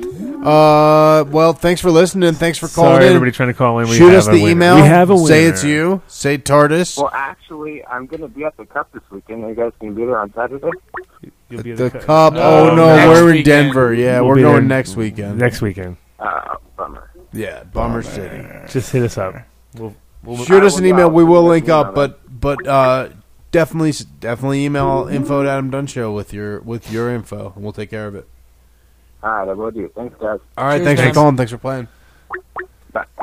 All right, no All more right. seats. No more seats. No Don't- more Hey, close sorry, Skype. we already Close have a Skype. winner. Thanks, bye. Close Skype. What's that? That person called like fucking 10 times. I had to answer it. Skype is done. All right. Well, that was good. That was good. That was a good Last show, minute. right? Nice show. A little contest last minute. Like I said, we all have to go back and listen to it again. It's one of those shows. I can't wait. Listen, hey kid, don't you start. Your job is actually to go listen to them all, I do. I listen to most of them. I listen to Do most you? of them. Yeah, I do. especially the organic episodes. Well, not Kyle the so intern. What do you good think? Your nitrogen. first, let's let Kyle the intern start shout I want to outs. give him a basketball dab. Yeah. Oh, Wait, are you going to throw it in, miss for 5 minutes? Probably. This is another one of these like 3-hour long. No, we're not. We don't have time for that. You can't do it first. How about after? How about you set that You up? just keep asking him questions. All right, give him a mic. There you go. Oh, don't burn yourself. Don't burn yourself. Ooh. I'm not going to burn myself. Kyle the intern. How was your first ride? It was good. Good. You didn't fall asleep. That was good. You passed the first You were test. borderline, though. He was kind of borderline. He was glassy-eyed. You could tell he was going. Because he now understands that as being an intern, he needs to supply us with coffees and donuts and Dude, that's oh yeah, he knows. Yeah, I paid for the coffee yesterday. Objected to you paying because it was a I don't mean he flip-a-do. needs to pay for it. I'm just saying that now he understands that we just whenever we do a show, none of us get it. I got a beer this time. That was the first time ever. No liquids, no nothing. 3 hours. This is bullshit. I offer you water and shit every single time you guys come here. I bottle water. He every often single time. does. He often every single does. time. I see. And then when you guys were here at Green Labs and you guys wanted to go get brunch, I wasn't even invited. You'd go right next door and get meatloaf sandwiches without salty me. sandwiches. I You got know why? Because they'd be way too salty. With salty me there. sandwiches. What? That was it? Just lost it. Just dabs. Dabs are on the ground right now. All right. All right. That was Intern, failure. Kyle the intern. Yes. We're pleased to have you aboard, sir. You can give any shout out you'd like now. Go ahead, shout out. Shout out to all the friends and family, you know. Are they listening today? Is that why the viewership is massive? Hopefully so. Oh, and it scores. There we go. They can see that win. Shoots and he scores. Score. Oh, the first one.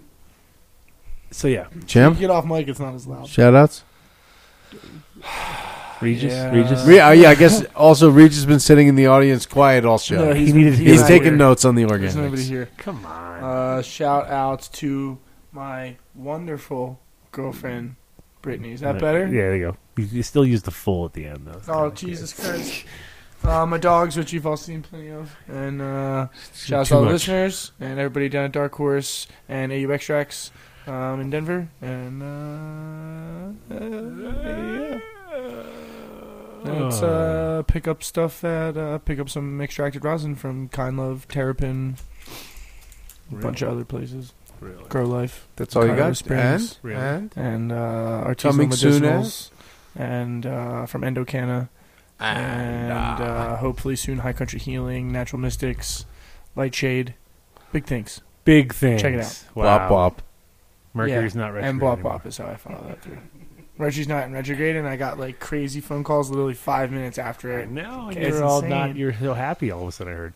Yeah, And he totally believes in Mercury retrograde. I'm a believer now. Now he's a believer. He's like, it really happened. I didn't even know it was in retrograde. I feel like it's always Mike over there, Odie. retrograde.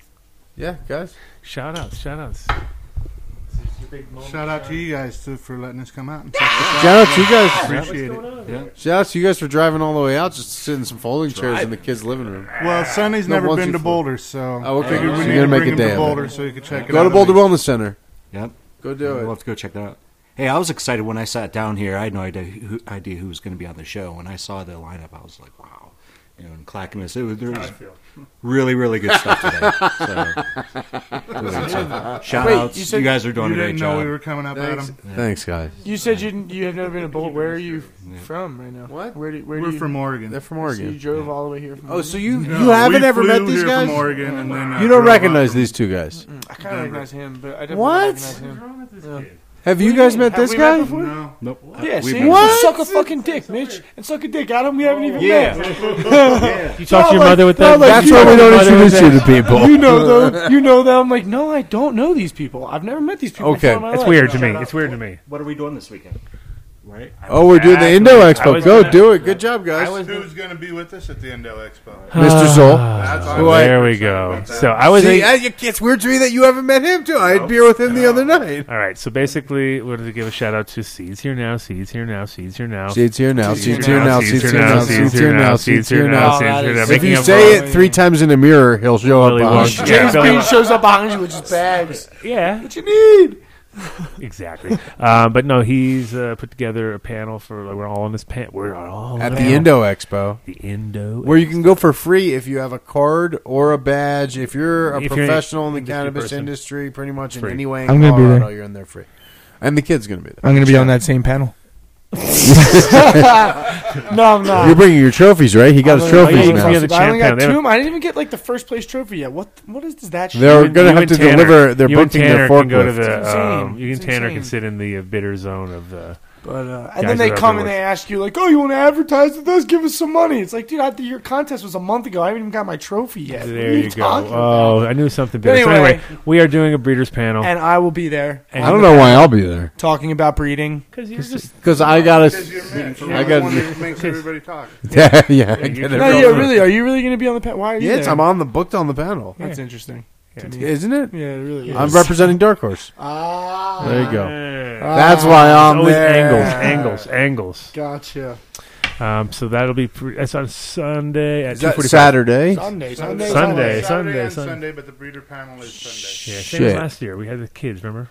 Yeah. Same deal. That's bad. Okay. No, but you remember exactly how it was last But year. last I didn't year realize you it guys was had to different come this year. home from the cup, Right, right? It from was like Chalice right or now, whatever. no, it was the Chalice is in fucking July. Yeah, that's when the last one was that we did was in July. Yeah, we had and to you fly did back. it, and you did an expo here then. Yes, Indo Expo. They do them in July. I was kind of hoping that Josh Stanley could speak after too, right? Like last time. Yeah, Like last time, that was good. I was looking at the lineup and like, ooh. Do we have anyone else speaking after us today? This time? It didn't look that way.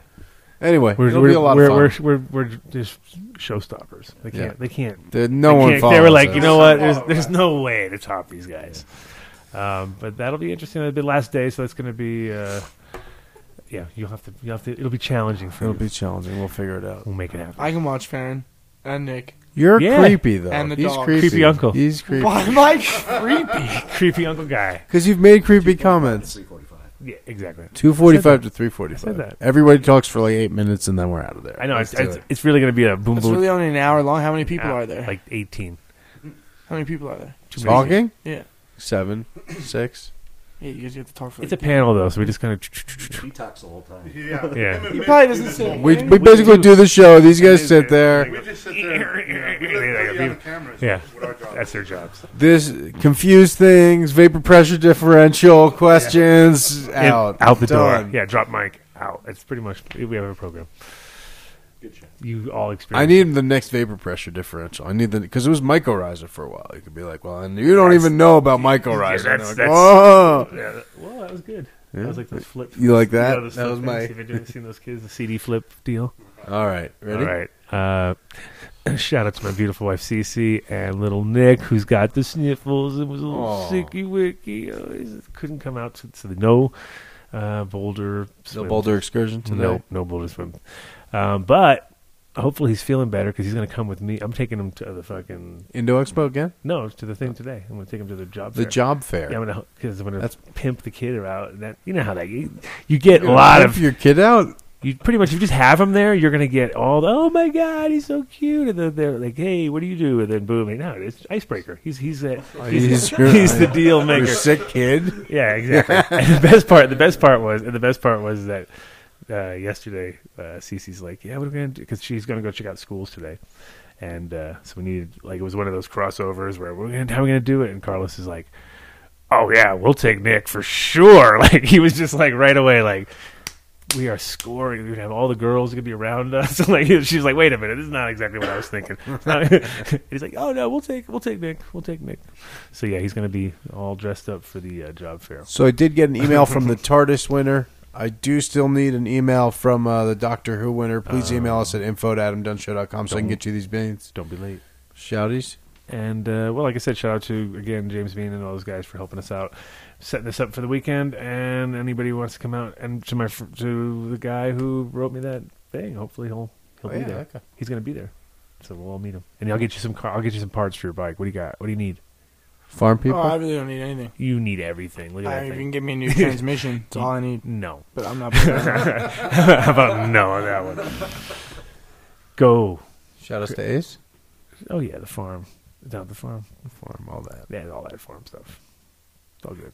Shout outs to my incredible wife, Reese. Little kiddo, Farron, who picked up the tea kettle and was walking around with it like it was a heavy watering can all morning. Nice. That was her little thing, like dropping it and trying to carry it. So she's preparing to carry a heavy watering can. That's on her own. I didn't show her that. That was instinct. Instinct. That's what I need to see. We'll catch you guys next week. Big week next week? We'll figure it out. Man, pull it out.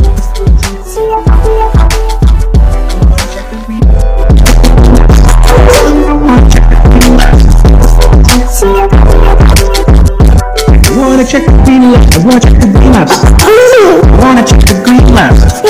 Say it. I wanna check the green lights. Green lights. Green lights. Labs. Check the green lights. The green lights.